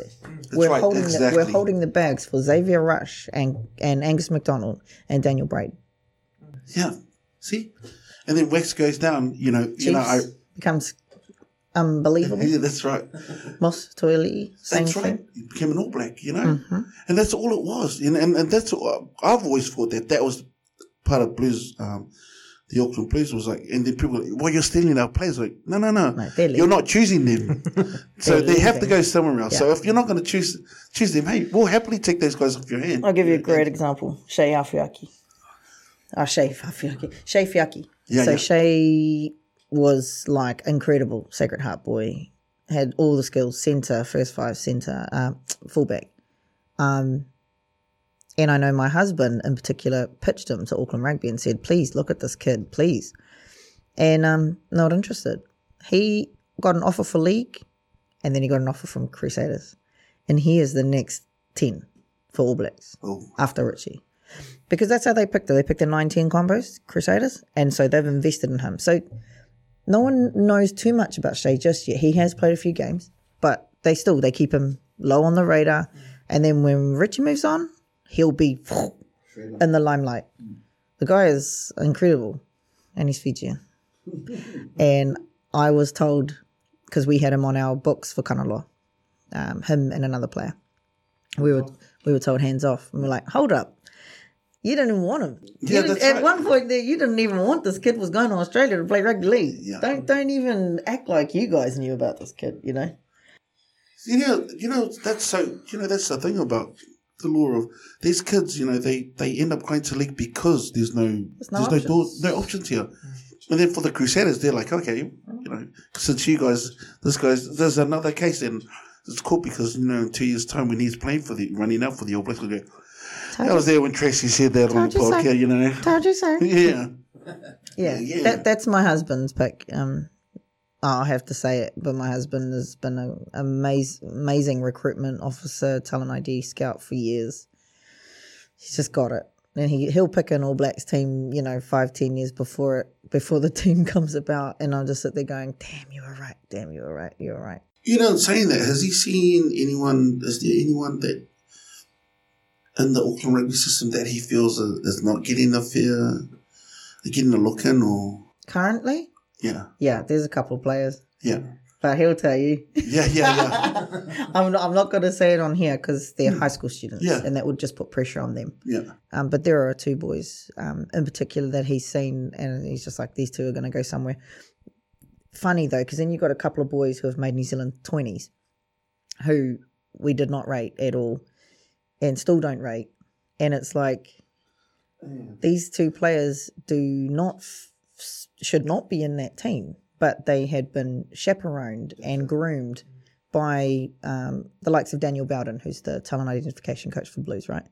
So they get looked after from high school, they get pushed through, and it's almost like if this TID person likes that person, they're going to make them the flashiest, coolest person, even though one of them's laden with injuries year upon year, and another one can't actually do his job. He's a specific role. And that's when you've got a talent identification system that's failing you, because you actually got a one person's opinion, not a collective group's opinion. So the good thing about my husband is when he talent IDs, he'll have his feelers out for who he thinks, but he'll always rely on a group of diverse other either agents or coaches to come and have a look too. And then they'll collectively put their names in, and he'll go, great, it wasn't just me, Whereas what we've seen with talent identification coaches in Auckland specifically, they rely on one person. And that one person has never made it to high-level rugby. That's a very clear statement. How can you I always thought that like they invest so much in these bringing up these players that they're scared to get someone to take them over if they don't perform, and they're scared to do it. That's right. They got to try and see it through. I had one of my friends told me the story about a guy that was coming up for Waitemata, and not the 15. I can't take. So I put it on the spot there. Yeah, and he was good enough to make the Auckland team, but because Premier grade, Premier grade. Yeah, this was a few years ago. I think I know the player. And they wouldn't bring him up because he wasn't in the wider squad, and because he wasn't on the payroll. He also didn't have the look. I'm pretty sure I know who you're talking about. Yeah, exactly. And he didn't have the look. He was a completely different shape. There was two players. I think it was the centre and the fullback. But there are players that don't suit the look and don't suit the. Okay. I'll give you a quick example. The look. So there's a look that you have to fit. If you're looking at a hooker, they look for size and they look for your build and your height. Yeah. They don't look at the fact that this player turns over, X amount of balls in the ruck. This player can throw straight X amount of times out of 100. They don't look at that anymore. They literally just look at the player and they say, yeah, you fit the physique. And then we'll work with you. Well, why do you think they take 8s and they convert them to hookers?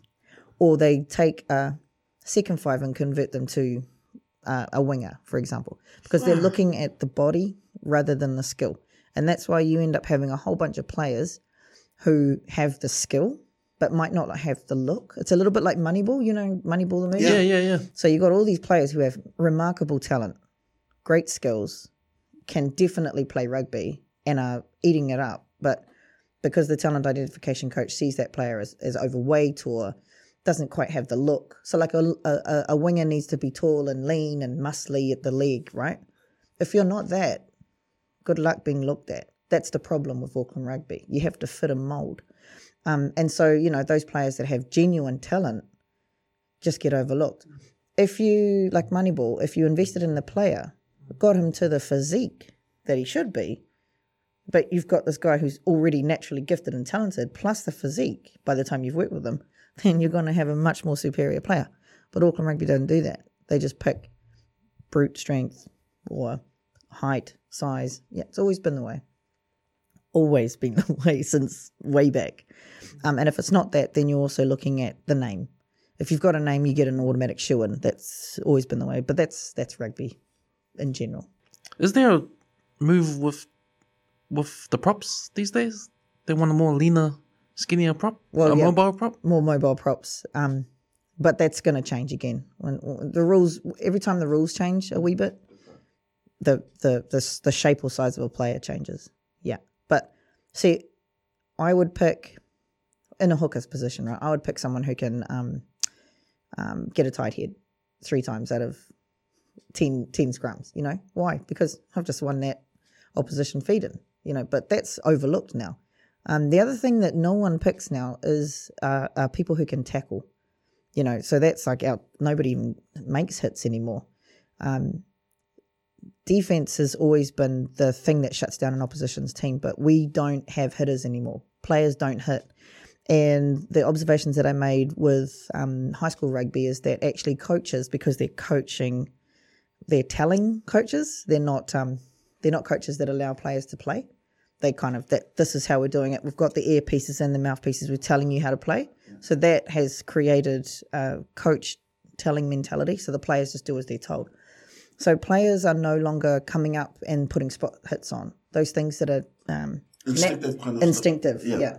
They're not tackle jackling. They're not making a tackle, going to ground, getting to feet because the coach is telling them, nah, stay off the ball, quick ball.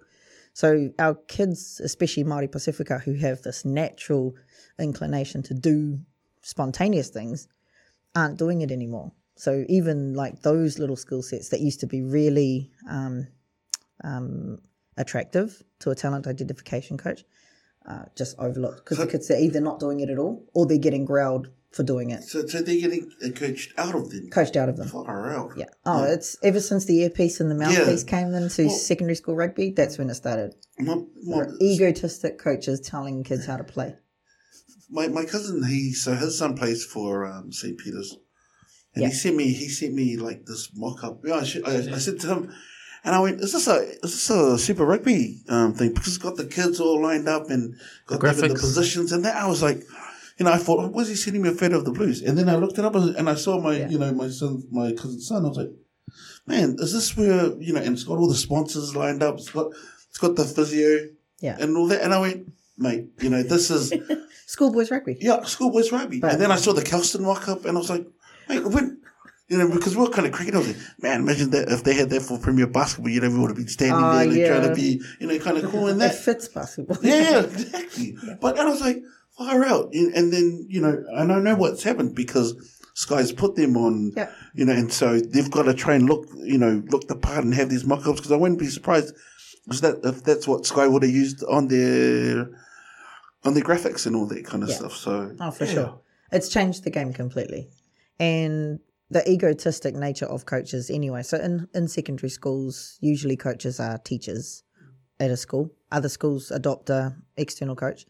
But they all come from the same cloth. They're teachers, they're tellers. They're not empowerers or educators in that sense. They're the ones that have the authority and they tell you what to do.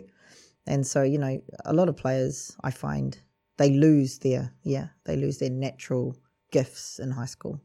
And by the time they get to provincial, they're just playing robotic rugby. Do you think that's what makes the Crusaders so? Because if you look at some of the guys, they're quite instinctive as well. So you look at those guys. I haven't seen enough of the high school stuff down there to comment, but I guess so. If they're still quite. I mean, but once they get into that, how you said they come through the academy, through the Colts and that, the coaching down there must be, because when they come back up, if you see these guys, if you see the Will Jordans and the David Harveys and that, they do stuff off the cuff. Yeah. Sorry, I say, so when they get to that level, it's less robotic. Yeah. Yeah. Yeah. I've been to all the coaching clinics, done all the coaching clinics. Yeah. Like literally, I walk into those clinics and I just like, oh, not this again. Because it's literally, everybody's being taught the same thing. I don't like pods. I think pods are a waste of time and I think it's become DNA for rugby now. Everybody does pods. And the next phase or the team that's going to win moving forward is the team that throws out pods and throws out these shotguns off the run and actually adopts a completely different strategy, which might be just going back to the old school way of playing rugby, which is free-flowing, less. I mean, serious. Okay, so as a defender, as soon as I see someone standing there in pod waiting to receive, I'm like hitting that person.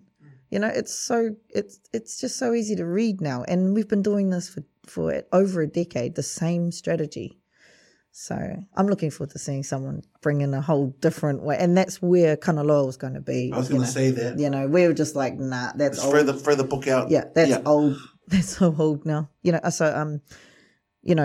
Sevens rugby is a passion of mine. I love sevens because it's basically touch. And if you can play touch and not get touched, you should be able to play sevens and not get tackled. That's my thinking. And when I was at Eden with my husband took the Eden Sevens team and he adopted a sevens strategy which was based on touch. And we used all touch moves. He was doing, honestly, all touch moves. But he had 3 players. He had the Costa brothers who had come back from Argentina playing in the team and a lot of the boys from Massey. That was the group of Eden for that year. They ended up winning everything. And then they won the Club Sevens and then they won the National Club Sevens. And it was the first time I'd ever seen that philosophy being coached at club level. And it obviously worked. So these boys were bringing the players, slowed right down, walking back to their own, defending their own 5-metre line and then just jamming and then taking off. It was really cool to watch. Awesome sevens. I waited for Auckland Rugby or New Zealand Rugby. Gordon Titchens was the coach at the time to adopt this or to see it because it was working. And so my husband also did it with the Cook Islands girls, and they qualified, for the repechage in Ireland using the same philosophy, the same strategy. And what was really cool about that tournament, so he'd won all the games that he needed to, and he could have beaten Samoa in their final game, but they'd already qualified. Oh, okay. So what he did was he played his bench. And they lost, but they played the bench. Yeah. He copped it from everyone in the Cook Islands because, why did you lose? If you had put on such and such, they would have won. It's like, because we had already made the repechage. It was time for our other girls to win. Yeah. But he adopted a touch philosophy with them as well. And it was incredibly cool to watch, and it was innovative rugby. But like I said, I don't know if it's pride or ego, but no one adopted it. Nobody picked it up and ran with it. And those Costa brothers, who are incredible, I think they got pulled into the academy and then dropped. Do you think it's frustrating for the head coaches they can't change anything then? I don't know if the head coaches don't want to. Yeah, they just can't change themselves. I don't know they can change themselves. Because, once it sounds like, it's like the Matrix. Once you program something, that's it. Yeah. I don't want to hear anything. I think it's fair. Yeah, sorry, carry on. I'm just saying, it's like old school Samoan, you can't tell me anything else. Yeah. This is how it's going to be. It's worked all these years. Let's not change. Wait, what change? Yeah. It's always been this way. Yeah, it's always been this way. Always. It's worked. I don't care if the other way is going to take us over for the next 20 years. I'm going to stay in the moment. That kind of thing. It's really conservative. The rugby. I think there's a fear. You were saying about coaches. There's a fear of trying something new, because if it doesn't work, you look like an idiot coach. Yeah. Those who have courage will try it, and they'll back themselves. And that's something I say about my husband, because and we do the same thing in business. We just back ourselves, and because we back ourselves and we commit wholeheartedly, it always works. So I think that's what people just need, a bit more courage. Try it.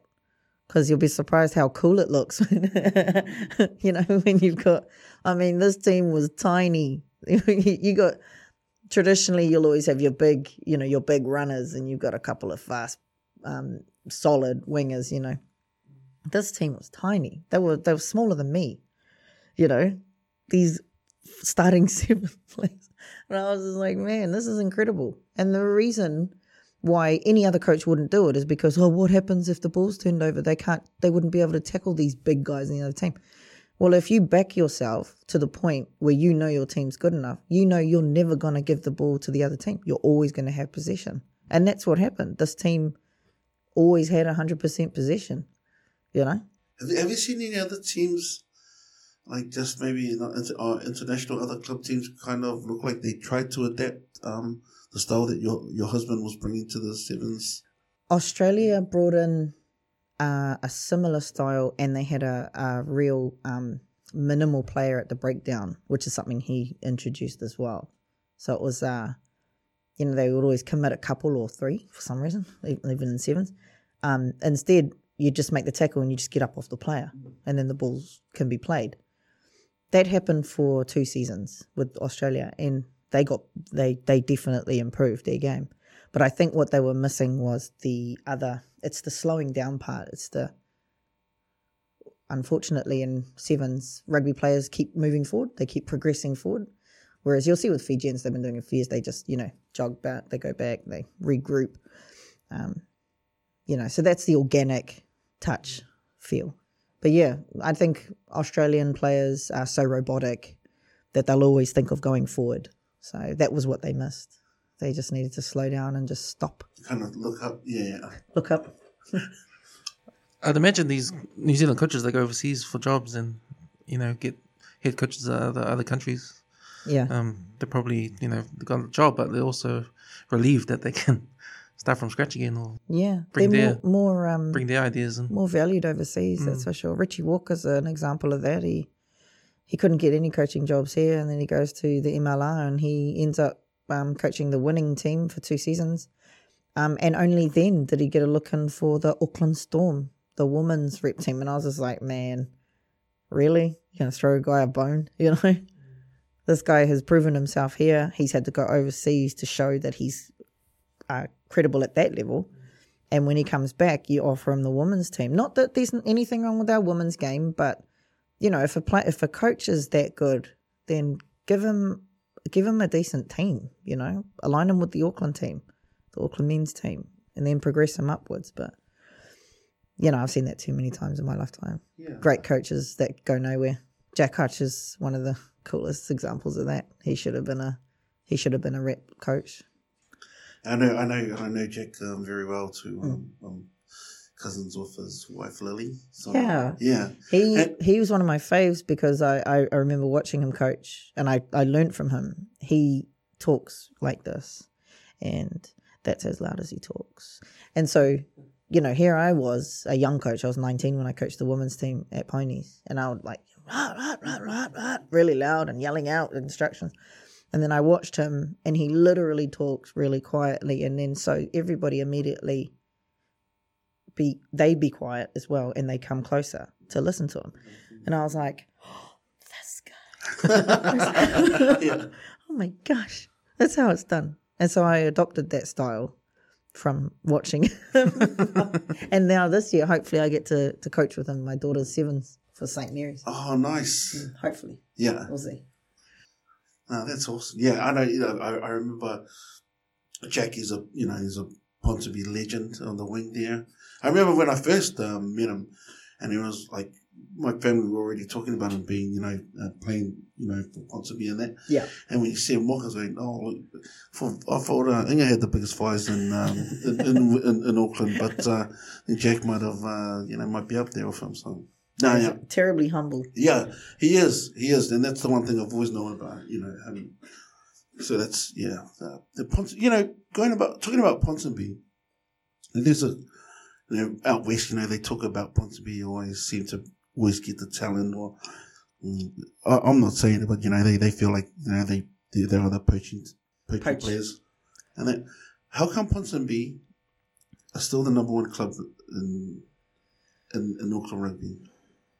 Yeah, for a while there, because, we remember, Marist back in like the late 80s, they had Brenny McCarles and then Brock and all that. So that's when club rugby was awesome, Irani was playing for Suburbs, Mark Burwhistle was there and all that. Because me and my friends, my really good friend Henry Nicholas, at work, when we were supposed to be working, we'd just stand around and we just talk about that. How we used to look at the Western Leader or in the paper and go, oh man, look at Suburbs playing Waitemata and all that, all these guys played for them. Western Leader. Yeah, that's right. Yeah, that's as westy as you can get. Yeah. And that's when Auckland rugby was strong because club rugby was really strong. Yeah. That's right. They allowed there to be a club season. And now the club season morphs with the provincial, so you either play one or the other. Yeah. Yeah. No, I miss those days because that's my upbringing. Like Shem Tutupu was the man, and Darren Kellett and all those fellas. Yeah. But that's what's missing, I think, now. That whole club, the reason why Ponsonby's still strong, I think, has a lot to do with its roots. We were like the hub for Pacifica. Yeah. Like during the Dawn Raids, even in that time. So. There's a history to it, and they celebrate that history a lot.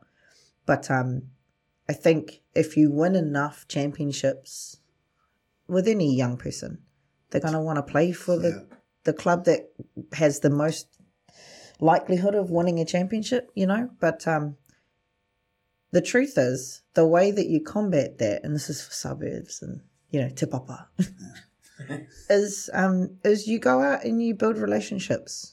So I know that Ponsonby Rugby Club have always gone out and built relationships with Kelston. Or obviously they have Ponsonby Kelston purely because of the relationship with Kelston Boys. So they've always built a relationship with Kelston Boys. They've always built a relationship with Mags. They've always built a relationship with the surrounding schools. And because of that, and they do that every year, players automatically come.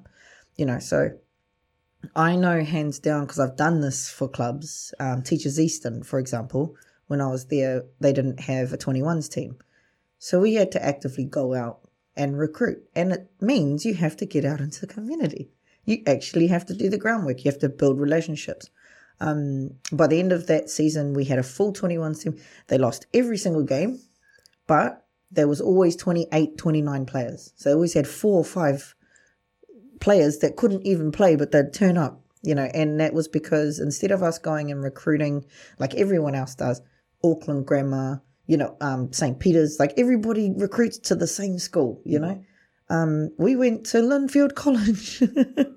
Because you know the thing about Linfield College and the Waitakere colleges, but is that you've always got a diamond in the rough there, or you've got a guy there that just hasn't had the exposure, you know. And you have cliques of people, not just like 1 or 2 stars, you know. You actually because everybody's going to Grammar and St. Peter's and St. Kitts to recruit in Kelston. The best players will go to that club or that club or that club. Never in a group, we're going to go here. Never happens like that. The boys don't get together and say we're going to go. But if you go to Waitakere or if you go to Liston or you go to Linfield, okay, you're not going to have a superstar team. That's cool. But you're going to have a clique of boys who want to be there every week. They'll turn up. They'll pay their subs. That was another thing. That was the first 21s team I'd ever seen that paid their subs, you know. And it's because they wanted to be there, but no one had ever asked if they wanted to be in a under-21s team, you know. So that's actually what clubs should learn. Clubs should learn that it's not about recruiting from the same schools that everyone else does. It's about building capacity in your local. And if you're doing the work at grassroots level and going into these schools and actually offering support and development in the schools, they're going to come to your club ready.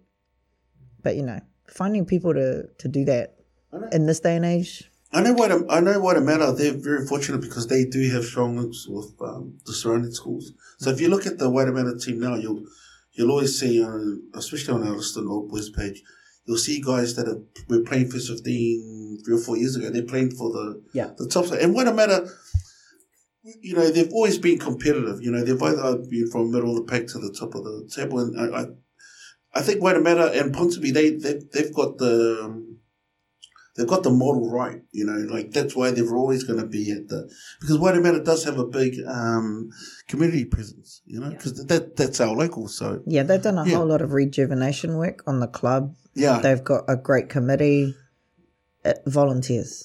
You know, it comes down People to volunteers, forget about man. the volunteers, eh? Yeah.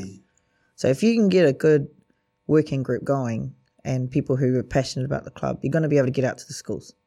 And you're going to be able to show these players that the club that you want them to come to is actually a cool club to go to.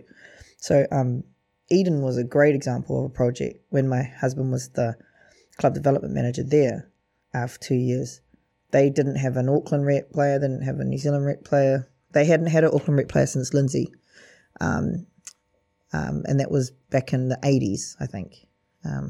Lindsay Harris, I think is his name. So the first thing Matt did was, you know, go in and recruit locally and build up his talent base from local. And then we, you know, obviously went out and got the Costa boys back and we offered to have them at Eden. And from there, the club has just grown and now they're like super competitive. They've got their first All Black with, what's his name? Ta'avao. I always forget his name. Angus, thank you. So they've got All Black, they've got Auckland reps, they've had Sevens Auckland reps and Sevens New Zealand Sevens players as well. And that was all in a really short space of time. But that wasn't just all Matt. You know, there were really, really keen, new, committed committee members. You know, especially like Steve Thomas, who does all their marketing and stuff. You know, so there were people there doing their little bits of work. And then there was, you know, the recruitment of the women's girls, you know, so that a women's team for starters, and coaches to take the team and then volunteers. So, you know, it's about building community and getting them all together. And then once you've done that and everybody has a piece to offer to the club collectively, there's that word again, you know, you can walk away from it like what Matt did. So they didn't have enough funding to pay him in his 3rd year. They didn't get the local grant that they got the years before. So he had to finish up, but he left and the club has just continued on that platform, that foundation, you know, and now they're you know, they could win Gala Shield easy with the team they have. And it's not a starstruck team. It's not a team that's built on, you know, super players or provincial players, but they're community embedded players who love playing for their club. So it's a great example of a club that can just, you know, compete at that level. You know the cool thing about, listening to you and that story is that you've left whatever ventures that you've gone into, you've left it better than how you've come into the place. And that after you've left, they've managed to prosper only because you've set the culture you've reset the culture, or you've shown these people, you're doing this absolutely, you're doing it the wrong way. Stop going in the straight and narrow. There's other places where you can, think outside the norm. Think outside the box. Yeah. And that's what's awesome, because, if you can, it's like, I know it's still early, but you've built this legacy now. You've got all these things, and it just seems like that you've certainly, whatever comes, going forward, it's always going. It just sounds like whatever you touch is going to be successful because of that, because of the vision and because of the way you work. So that's just for me. That's awesome. Thanks. Yeah. It's funny because when you start a business, it's always going to be a risk, right? Mm-hmm. And it sounds like everything you've done, every business or venture you've done, or helping communities and all that, you're just going in and having a calculated risk that will work. And people, they don't take risks. The people that you approach, the people that you work with, these are the people that don't take any risks. They just do what's been done before because they know it's a safe bet. They don't want to change anything, otherwise they'll get in trouble or something will go wrong. Fear, but like you said, fear, right? Yeah, the fear, and that's where the fear comes in. But you're coming in and saying agitator, change it up a bit, and take the risk from them. Take the risk from And I think it takes a certain kind of person for you. I think you're a strong person to actually come in and just do that. It takes a certain type of person. There's not many people out there. Thank you. So I've had a tough time. My life hasn't been all flowers. Abusive relationship prior to my husband, not my husband, but started off as a young teenage mum. Lots of stuff. But the hard things in life have probably given me the strength to just fight. And plus, my grandfather was a pro boxer, so that helps. Yeah, but I think thank you for that compliment. Stacey actually mentioned something at the end of my interview last time, and I didn't hear it. It just went over my head. But I watched the interview, and I went, oh. And he mentioned that he thanked me for coming into this space by announcing our MLR on Tangata Pacifica and bringing awareness to Pacifica, owned and operated. And then hitting it with, and New Zealand Rugby, we're going to go for a Super Rugby license. And he's like, had you not done that, none of us, nobody, Moana Pacifica, Drua, might be here right now. Because, there was no talk about that prior to us doing what we were doing. And I went, once I watched it, I went back to my room and went, oh, if that's all I've achieved, at the end of all this, say everything, say I can't move tomorrow for some reason, I just can't do anything anymore. If I've achieved just bringing awareness to how we can do this piece on our own and we don't need other people to do it for us, then I'd be real happy. That's why I was really grateful for Stace, for that comment. Because I was still trying to achieve something, But when I heard that, I went, actually, I've achieved it. You've awakened people. You've said, "No, this is possible," and for you to go after the big dog, especially where because around here you don't talk about that name. You don't call them out, man. But when you to have the that much, to believe so much in yourself or in what you have. To call these guys out, they are probably in shock. They were like, "Hey, who's this person trying to?" Oh, okay. And then they thought, "Oh, like any other, we'll see what comes of it." And then when you came with the thunder, they're like, "Oh, okay, let's wake up now because these guys are for real." Because there's probably been a lot of talk of stuff like this before, so they probably thought this might be one of those another one of those cases, but nah. Yeah, they should be a bit worried, but I think it's also about making people think for themselves too. If we all want to we all dream of one day being All Black, but sometimes it's not It's really. not that. It's not really the Well, case. see, I you know? was, can I say, shit out of luck. Because I was born a female. So I was never going to be an All Black, you know. And I knew that, but I knew I loved rugby. And so, yeah, I got into sports administration really early. And that was always going to be the way, you know. If I could not be an All Black, then I'll do something else in that domain. Yeah. But I might be able to play for the All Blacks now with all these, you know, you can play for a female team or a male team. What is it? Binary, non-binary? There's non-binary. Yeah, non-binary team. Yeah. Yeah. But no, it's pretty, you know, that with all those kind of things, it's pretty crazy, the climate, you know, sports and all that kind of stuff in there. Are you, you know, out of your 5 businesses that you have, is sports management one, as like an Agency? agent? Yeah, agency.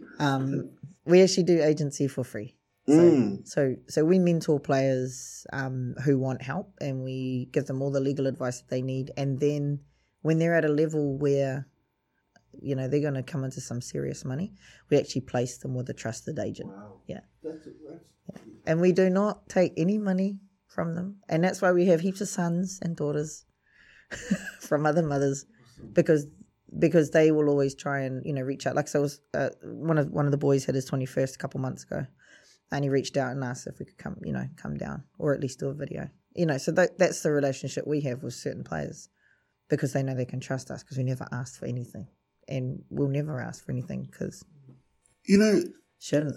It's a good friend. I don't think players need agents. Yeah. They just need parents that understand what to do. You know, it reminds me of the story about, so Ray Allen, he was renegotiating his contract. And instead of hiring an agent, he went and he hired Johnny Cochran, you know, from the OJs. And all he did was look over this contract, look for any loops, you know, any loopholes or anything in that. So he paid him something like $350 an hour. And he came back and goes, it's legit.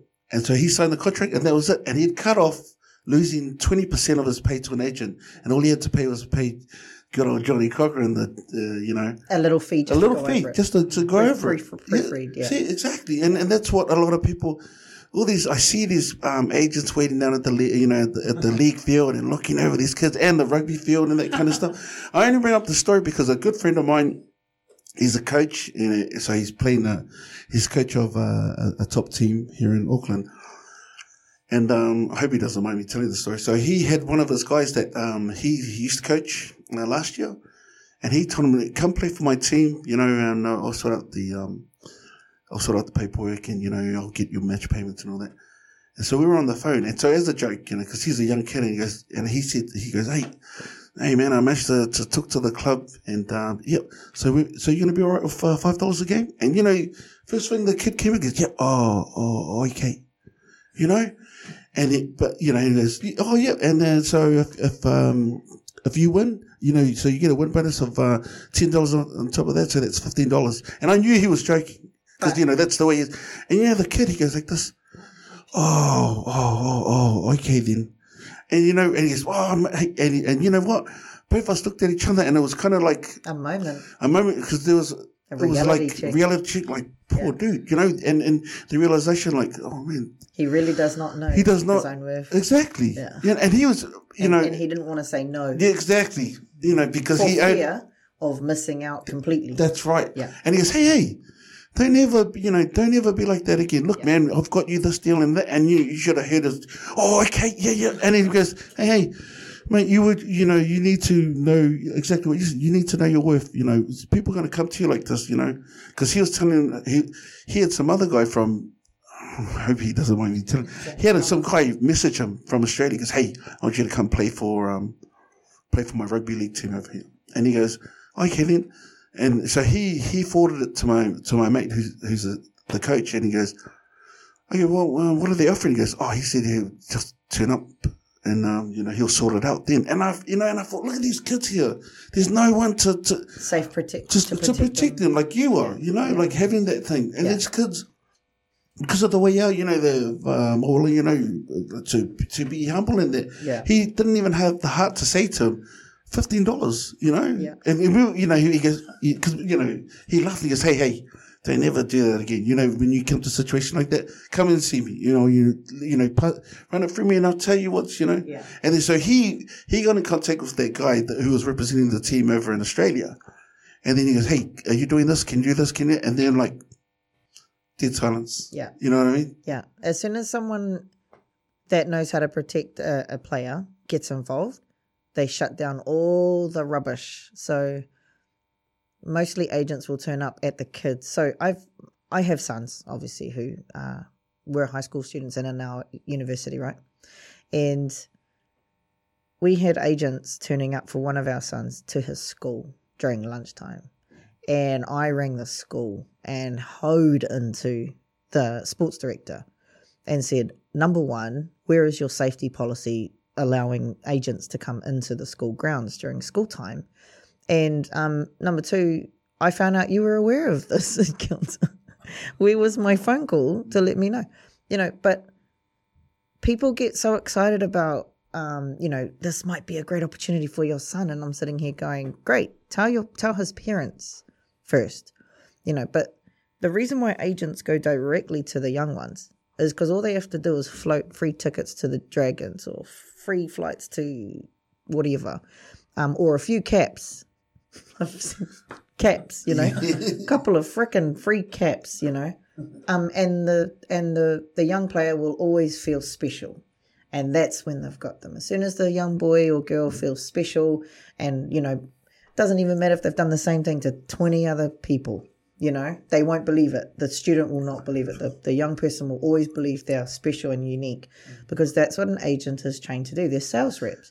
They want to tell you that you're special, that you're going places, and we've got a great opportunity for you. And then the minute they don't want you, they'll just cut, like what you said. Yeah. And, oh, who are you? Yeah. Sorry, bro. Like, what was it? You know, the other thing, like, so that's the hard part. Dealing with the emotional baggage that happens after when they don't call back. Yeah. That's the hard part. Yeah. You know, so you know, my friend, so the same thing, like, so all his boys, they play college footy. And his son came home one day and he said to him, oh man, so-and-so's got an agent. And then he was like, yep. I want an agent. Yeah, and he goes like this, well, what about me, Dad? And he looked at him, you know, because, you know, my mate, he's been in the game for a long time, so he knows all this stuff. And he goes, you just need to go down and do some suicides down there. That's all you need to worry about, boy. Yeah. He goes, but he's got an agent. And he goes, and what does that mean? Yeah. You know, and that's, so all these kids, they get amongst themselves and they go, oh man, I've got an agent. Then, what was my agent? You know, I'm going to wait for, you know, and that, like you said, opens up. Someone turns up for cap. Oh yeah, I've got an agent now, you know. Yeah. Agent Zero might turn up, you know, Cody Banks, you know. But you know, that's the thing. It's a status thing. And I feel sorry for young people, especially young men, because they feel they don't actually know they don't have the knowledge. So the truth is, having an agent means that A, your parents are not aware of how to negotiate, or B, you don't have a relative or someone close to home who can negotiate. You know, so in some cases an agent is necessary, but in most cases they're not, because the reality is your child that's coming out of high school doesn't need an agent. You know, your child coming out of high school needs someone who can read an offer and decide whether or not it's good for that person. And if they want it to be like what Johnny Cochran, right? Just put it in front of a lawyer. A lawyer would do the same thing, or a rugby union or a players association. Even though I'm not a fan of the players association, but there are organizations that are free that can do that for you. You know, you do not need an agent. You're literally just having your money taken from you. That's why when boys especially brag about having agents, I laugh and go, well, that means you're a poor business person, because you are parting with money that you are making for yourself, you know. And it's sad, because it's just the culture that they're brought up to believe that having an agent means you're great. Actually, it's not in all cases. Yeah, it's pretty sad. I love that, how he's doing that, and being mentors to these kids, because, like, you know, when you were saying that, that's why that story came back up. I was like, oh, these kids are like, there's no one to help. That's right, and their parents as well. Like, because my friend, like, he has a lot of his teams that he's coached, you know, junior rep teams.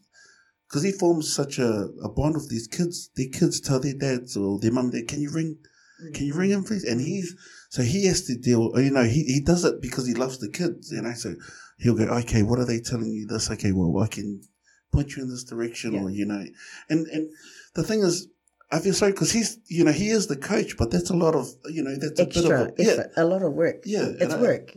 And a bit of a Someone burden else on gets him. paid to do what That's he's doing right. Yeah. for free.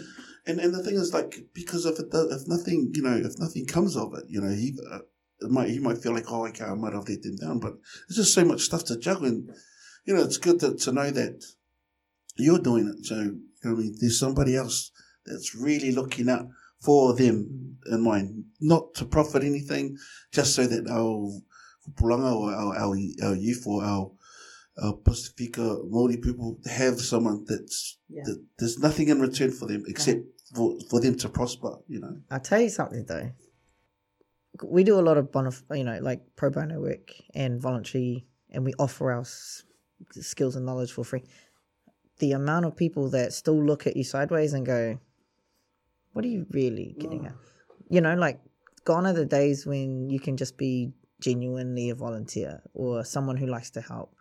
I know that from a fact, because a lot of things that I've done, like, but what's in it for you? What's in it for you? So Kanaloa, right? The business model that we run, all proceeds were going back to the islands. It wasn't going to the directors. So we weren't going to be taking a profit off the top, which is what you have with all other clubs. All other clubs, if there's an investment group, the proceeds go back to the directors. So our commitment to our Pacific Island nations was that any proceeds that were made out of the financial year was to go directly back to the unions. And even then, the unions were like, well, what are we, like, what are we going to have to do to get that? Like, where are you going with this? It's like, can we just not be that cool organisation that actually parts with our money because we don't need it? It was really hard to convince people that this is what we want to do. I think it's because most of those, but most of those organisations are kind of like, they run off them and like, if I can do this for you, you can do this for me. They're used to that. Yeah, exactly. I need a kickback, or it's kind of like What got us over the line with the unions was we did a bit of project work in the Cook Islands, 2010 and 11, 12, and basically we'd been to the island and we really enjoyed it. So it is really nice. Oh, it's so cool, right? So me and my husband decided that we wanted to go back more and more frequently. So we convinced our mates to come with us on little expeditions to the Cook Islands. So basically what we'd do is we'd pay for our flights whenever they were cheap. So, there was that sort of period when they were like $120 to $180 one way. So we would organise everything on that side. So when I went over for the Sevens, I became very, very close friends with the owner of Air Rarotonga. So he said, whenever you come over to coach, you can use my accommodation house for free. So I was like, sweet. So I knew I had a place for people. So all I had to do was get people there. So what I did was we convinced our mates, we were living on Waiheke at the time, to come with us, and we'd go to the Cook Islands, we'd stay for a whole week or 2 weeks, and we'd coach in the schools, and in the evenings we'd go out and party. That was our thing. And, when it was not school term, the kids would come with us and we'd have a holiday. So we did that for 2 years. We did that, and it was so cool. It was working so well in the local schools on Rarotonga that the Air Rarotonga guy said, hey, I'll take you out to Achu, Mangaia. So we ended up doing the outer islands as well. And it was so successful. We had collaborated with the Blue Light, with the police. So we'd collaborated with them. So they were coming in, and the Cook Islands Rugby, they were coming in. So every time we had a coaching session at schools, we had these two entities with us as well. And it was so successful, and they were trying to figure out, why are you guys doing this? Like, what's your catch? And we're just like, having a holiday in the Cook Islands 4 times a year, maybe 5. They just couldn't understand. Like, so you're paying for this and you haven't asked for any funding. So we weren't taking any money off any of the organizations. I was like, no.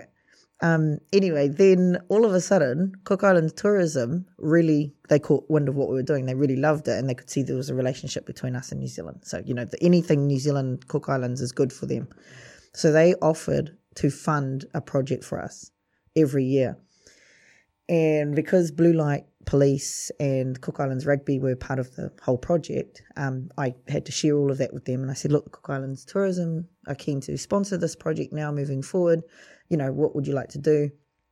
Cook Islands Rugby Union were over the moon because no one had ever really shown an interest in anything, and it was good for their development at grassroots level. The Blue Light Police, who was actually governed overarch as New Zealand Police, when they found out, they shut down the project because they wanted the funding. Oh, man. So it was like, we've been doing this for 2 years. We've been paying our own way. No one had any issues. We loved this collaboration. As soon as you find out that Cook Island Tourism want to invest in the project, you want to take over. So had this wonderful constable, Kevin Kneebone or whatever his name was, down in Tauranga. So not even a Cook Islands. So I had a really cool relationship with the Cook Islands Police, like, you know, because we'd been on all these things together. So we then, you know, it was the Blue Light Police brand that we were doing it under. So that's cool. So I said, okay, that's fine. You guys can do it. And yeah, in the space of 10 years since that's happened, nothing, no program, no nothing. And I was just like, so jealous, you know, so jealous, man. Like, it was a good thing. And you could have just let it carry on. It wasn't costing you guys anything. And it was good for, so their reason for taking over in the end was that the youth initiative that we had collaborated with you guys and with Cook Island Rugby doesn't fit our approach to community engagement. And we just went, What? yo, okay then. Yeah, I think you just want the money, so that's cool. You guys go ahead. That's the thing about money, eh? Like, it turns people into monsters. You know, exactly. And then, and they kind of mentality, wow, I need a cut of this. You know, everyone wants a piece of the pie, you know, even though they weren't there to. The silly thing was, it didn't really cost much to do apart from our flights. So all that Tourism Cook Islands were pretty much going to do was to fund another group or cohort of coaches to come across. And we probably, because we had started doing netball as well. Wow. So we were doing rugby and rugby league because over there they had the Edo Academy. Yeah. So we didn't want to, encroach on what was already there. So we were supporting them. And then, of course, the girls wanted to do netball. So we started doing netball too. So, you know, like there was room to keep expanding and it was not costing anyone anything. So it's a shame, you know. You know, there's always some things that go wrong and you just got to walk away and hold your head high knowing that the stuff you did do was a lot of fun. Lots of cool videos. Lots of cool times. I'm just amazed how much you've managed to cram in the last, from starting those programs to this timeline where you've gone from Tonga to Cook Island to Hawaii. Yeah. You know, when I see a live from you and you're coming from Russia or Morocco, I'm like she's all over the way. She's worldwide right now. Well, I was just telling Cam that when I did that small contract for Auckland New Zealand Rugby, it was to deliver All Blacks coaching clinics in Argentina, South Africa, Italy, France, England. So that's actually where I was supposed to be end of last year and this year. But then COVID happened and that finished. So yeah, you would have seen me over there. Yeah. You know, but what is it when one door closes or something, the window opens or something? Yeah. You kick down another door? Yeah, kick down another door. That might be that's probably more appropriate for you, you know. You punch a hole. That's been the secret of your success, I've been listening to. And it's people. You invest in people. Build relationships, invest in people. And the people that take advantage of you are the people that just want here and now. And don't think about the future. Don't think about the bigger picture. Yeah. And they're just going for whatever they can take. Yeah. And I can't say I don't get some slight satisfaction when I see things that people take off us go, because it's like, well, you deserve that. Well, like you said, like, because they're taking it from you, but they're not taking it with the right. Yeah. Like, you know, with the right intent. Right intent. They think, oh, if she can do manipulate this to get money, but it was never for the money. You know, if you do something for, you know, with ulterior motives or with the wrong motive, it's not going to work. You know. Yeah. So. absolutely. People and money. So,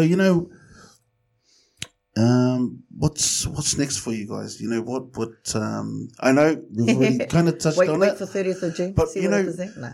What's... Do you want to know something that's going to happen in maybe, say, like 10 years' time? Yes. What's the big 48. picture here? What's the... Okay, so by 10 years' time, we want to have our own league. Yeah. That's doable. So once you get the broadcasting rights, you run your own league, and then nobody can touch you then because you own the platform. Pacifica based in... Māori Pacifica, yeah. So Tonga, Samoa, PNG. We really want to see PNG up. What would you call it? So they, so Global Rapid Rugby is very similar kind of model, but I don't know what it is. Without being racist, there's a difference. Like we've been talking about it all night. The way that Global Rapid Rugby runs is very much a Palangi institution. I just feel like it could be completely different. Have really great talent. I haven't decided on a name yet because I think it'll just come to me once it's time. Like Pacifica did, like Kalanoa came the way that it did, with the water crashing over me and nearly taking me out to sea forever and ever. Amen. So I knew from a long time ago something was going to be either Tangaroa or, it ended up being Kanaloa because we were in Hawaii. That was the deal. Yeah, but it's all one. Yeah. It's our atua. It's God of the Sea. So no matter where you go in the Pacifica community, everybody knows what it is. It also makes sense about your Pacific League because that's the next step, obvious next step. Yeah. So once you get we had, for example, right, so I can actually say this because we had the letter of approval, and I know he won't mind, but we had, Jason Momoa. He was going to be our main ambassador. Why? Because Hawaii, long hair, God of the Sea. Like he literally played the God of the Sea. So he was, we reached out to him. It was about a 6-month approach, and had to pioneer all new ways of trying to get a hold of a celebrity. Because seriously, when it first came to me, do you think you could get Jason Momoa? And I was just cracking up going, yeah, why not? Never met the guy in my life. And when do you ever just reach out and what connect channels with? Could you get? Yeah. So, we had to teach ourselves all the ways to get a hold of him. And, there was lots of obstacles because, there's an agent and then there's a manager and there's all these things. But eventually we got there. And he was going to do a spiel for us from Toronto, where he was at the time. Because of COVID, he wasn't able to travel to Hawaii for the date that we had set for a certain launch date. So he was just going to do a series of funny skits with him tackling and with him learning how to fend and all this stuff. So it was going to be really fun. But, then it didn't happen. So it just didn't happen. But moving forward, if that happened, we'd probably bring him back in. But, I don't know about a name. It would definitely just pop up. Kanaloa came up, so it would come up. When you talked about PNG, why PNG? Yeah, no, because that's untapped potential, because they love league. They love. It's funny when you see all the photos and they're all wearing. I saw some guy wearing a North Queensland Crusher shirt or something. I was like, whoa, and they even Australia know how much they love. They love the Kumals. And there's just so much untapped potential there. And to get, if you can expose these guys and offer them a better life, or just get out there and play footy all the time, they're a superior race of people. It's unbelievable how athletic they are. We think, our Fijian brothers and sisters are amazing athletes, but from what I've experienced, what I've seen, I feel like there's so much more coming out of PNG. It's just raw. It's all instinctive. And I think, I keep talking that we're so robotic now. That's why Fijian rugby is so exciting, because it's still, it's not as robotic. It's a little bit robotic, but not as robotic as any other country, sorry. And then you've got PNG. So Kenya was the same. So I have my two, so Kenya and PNG are my two countries that I feel like if there was just better coaches just to start them off and give them a bit of bring them into the opportunities that they could have amazing teams. Like, seriously, Kenya, when I first saw them play, I think it was That's Sevens right. in Wellington. I was going to like, say that. And now they're just like, wow. They're the perfect example of a team that's evolved. Evolved. They came in and they were the easy beat to the. At the beginning, and then when they started. Learning the trade. Is this how you do it? Okay, if we do this, we follow these kind of guys. And then I think, when they started beating these other teams, I'm like, okay, we should be a bit worried. That's the generational effect that because in New Zealand, we play rugby since when we were little, like 5-6 years old, we start playing rugby. And then so by the time we're adults, we're pros at it. And in Kenya, the first lot of Sevens players had only started playing in high school. Like they just picked it up like 2-3 years before. But now they've had a good 10 years, 15 years. So these players who are now in the Sevens started when they were little. So there's something about learning fundamental skills. It's a science. When you're little, it sticks with you and you become better players as you get older. Occasionally you'll have a player like Ali Williams who just turns up and becomes an All Black after playing football, I think it was, for the first part of his life. But yeah, that's what it is, generational. So now that they've actually got a 10 to 15 years of generational rugby behind them, man, they're just going to carry on getting better and better. Independent Pacific League, if you got Samoa, Tonga, Fiji, PNG. Yeah. Man, that would dominate the world. It's the best. It'd be the best rugby you'll see on the TV screens. Exactly. That's why the broadcasting rights is the most important part. So you sell that to ESPN and you're in. And that's the next steps for us. And if they can suck in every single Polynesian player, Pacific Island player, into this league, you pretty much would. Yeah. Man, that's game over. Yeah. I mean, the flair, it would be like an NBA, like the best competition in the whole world. Yeah. When you're talking about, with the league, how many potential teams would you be looking at coming from each country? Because I'm pretty sure, like, you could probably have, would it be franchise-based? Or would they be, like, would you have only one team coming out of Samoa? Because there's so many people, if you, like, perfect example, you drive down and you come from the airport and you're going home, you're going into up here and that, and you drive past every village and they either got a rugby field or a volleyball court. Yeah, or both. And or both, or the volleyball things in the middle of the rugby field. yeah. And you see every kid that's playing rugby, so you know that, all these guys, there's potential there because these guys, they go from Samoa, they bypass New Zealand, they end up playing in the European leagues and that. So how many teams do you think potentially could each country bring to the table? So you'd only go with one because you got to look at the format of a league, and from experience and looking at how Super Rugby's gone up and down, you really don't want to go over 10, 12. And if you look at the Pacific Island nations, if you include, like, it depends on what you see as Pacific Rim. You'd probably want a team from Japan and a team from the States through Hawaii, right? So if you're going that broad on the Pacific skirts, then, you could have one team from each country. Man, that's so much, and now potentially, if you've got a team from America, and so you're going to draw the best or the best, you've got such a big pool, you will see that how fast rugby is developing over in America. Like you said, generational wise, 10 years time, that pool, all these guys are going to be competing just to play for that one team. They'll pretty much be the USA national team, but they're under the guise of privately owned establishment. Privately owned team. So these guys are, the idea now is, that I can see, the idea is to take a Pacifica league and create like what you have with baseball and the NFL. It's wholly owned and it's ours because only then can you control the narrative, and that's what it's about. So long as we're under the guise or under the leadership of other organisations, we have to do as we're told, and that's what's happening at the moment. So you've got to get to a place where you own the narrative. So the first step was to have a professional franchise that you own and operate. So you do business your own way and you do things your own way, and then moving forward, you you take over the league.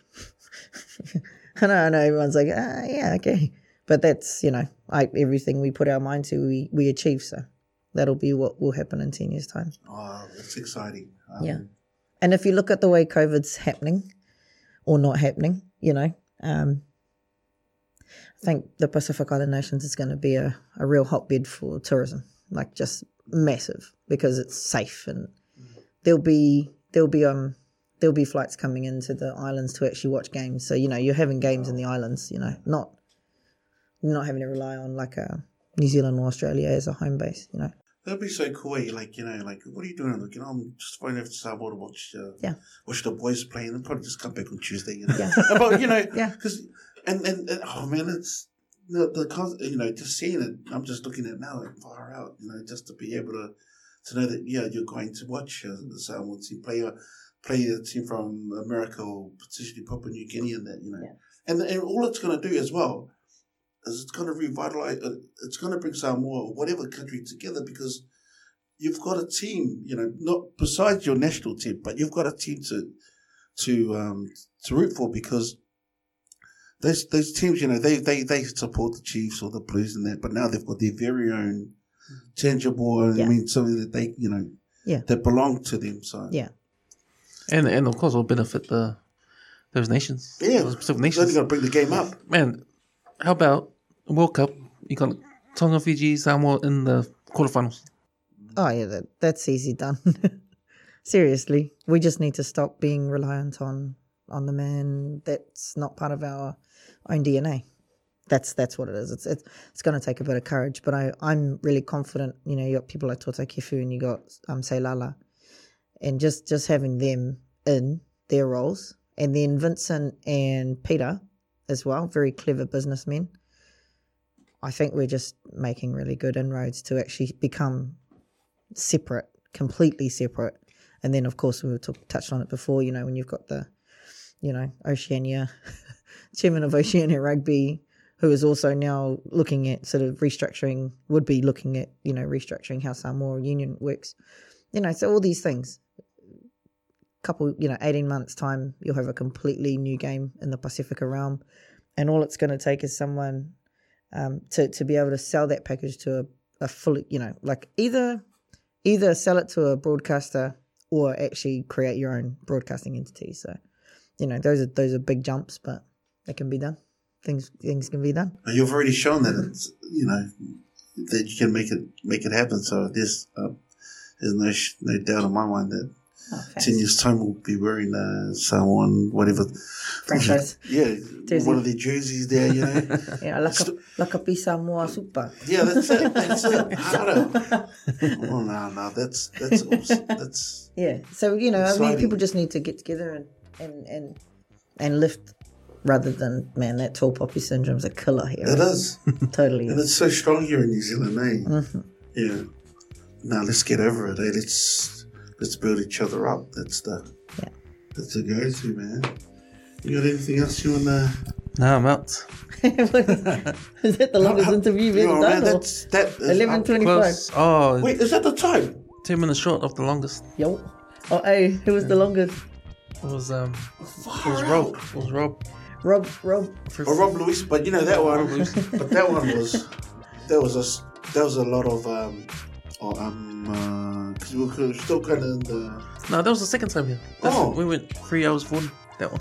That's because we were talking about Ranui. Oh, my favourite place. And when we start talking about Ranui, Yeah. So talking about that place, so... My favourite place. Yeah. Well, thank you so much. I got carried from a 21st birthday. Oh. 3 blocks to a house because I was smashed. It was...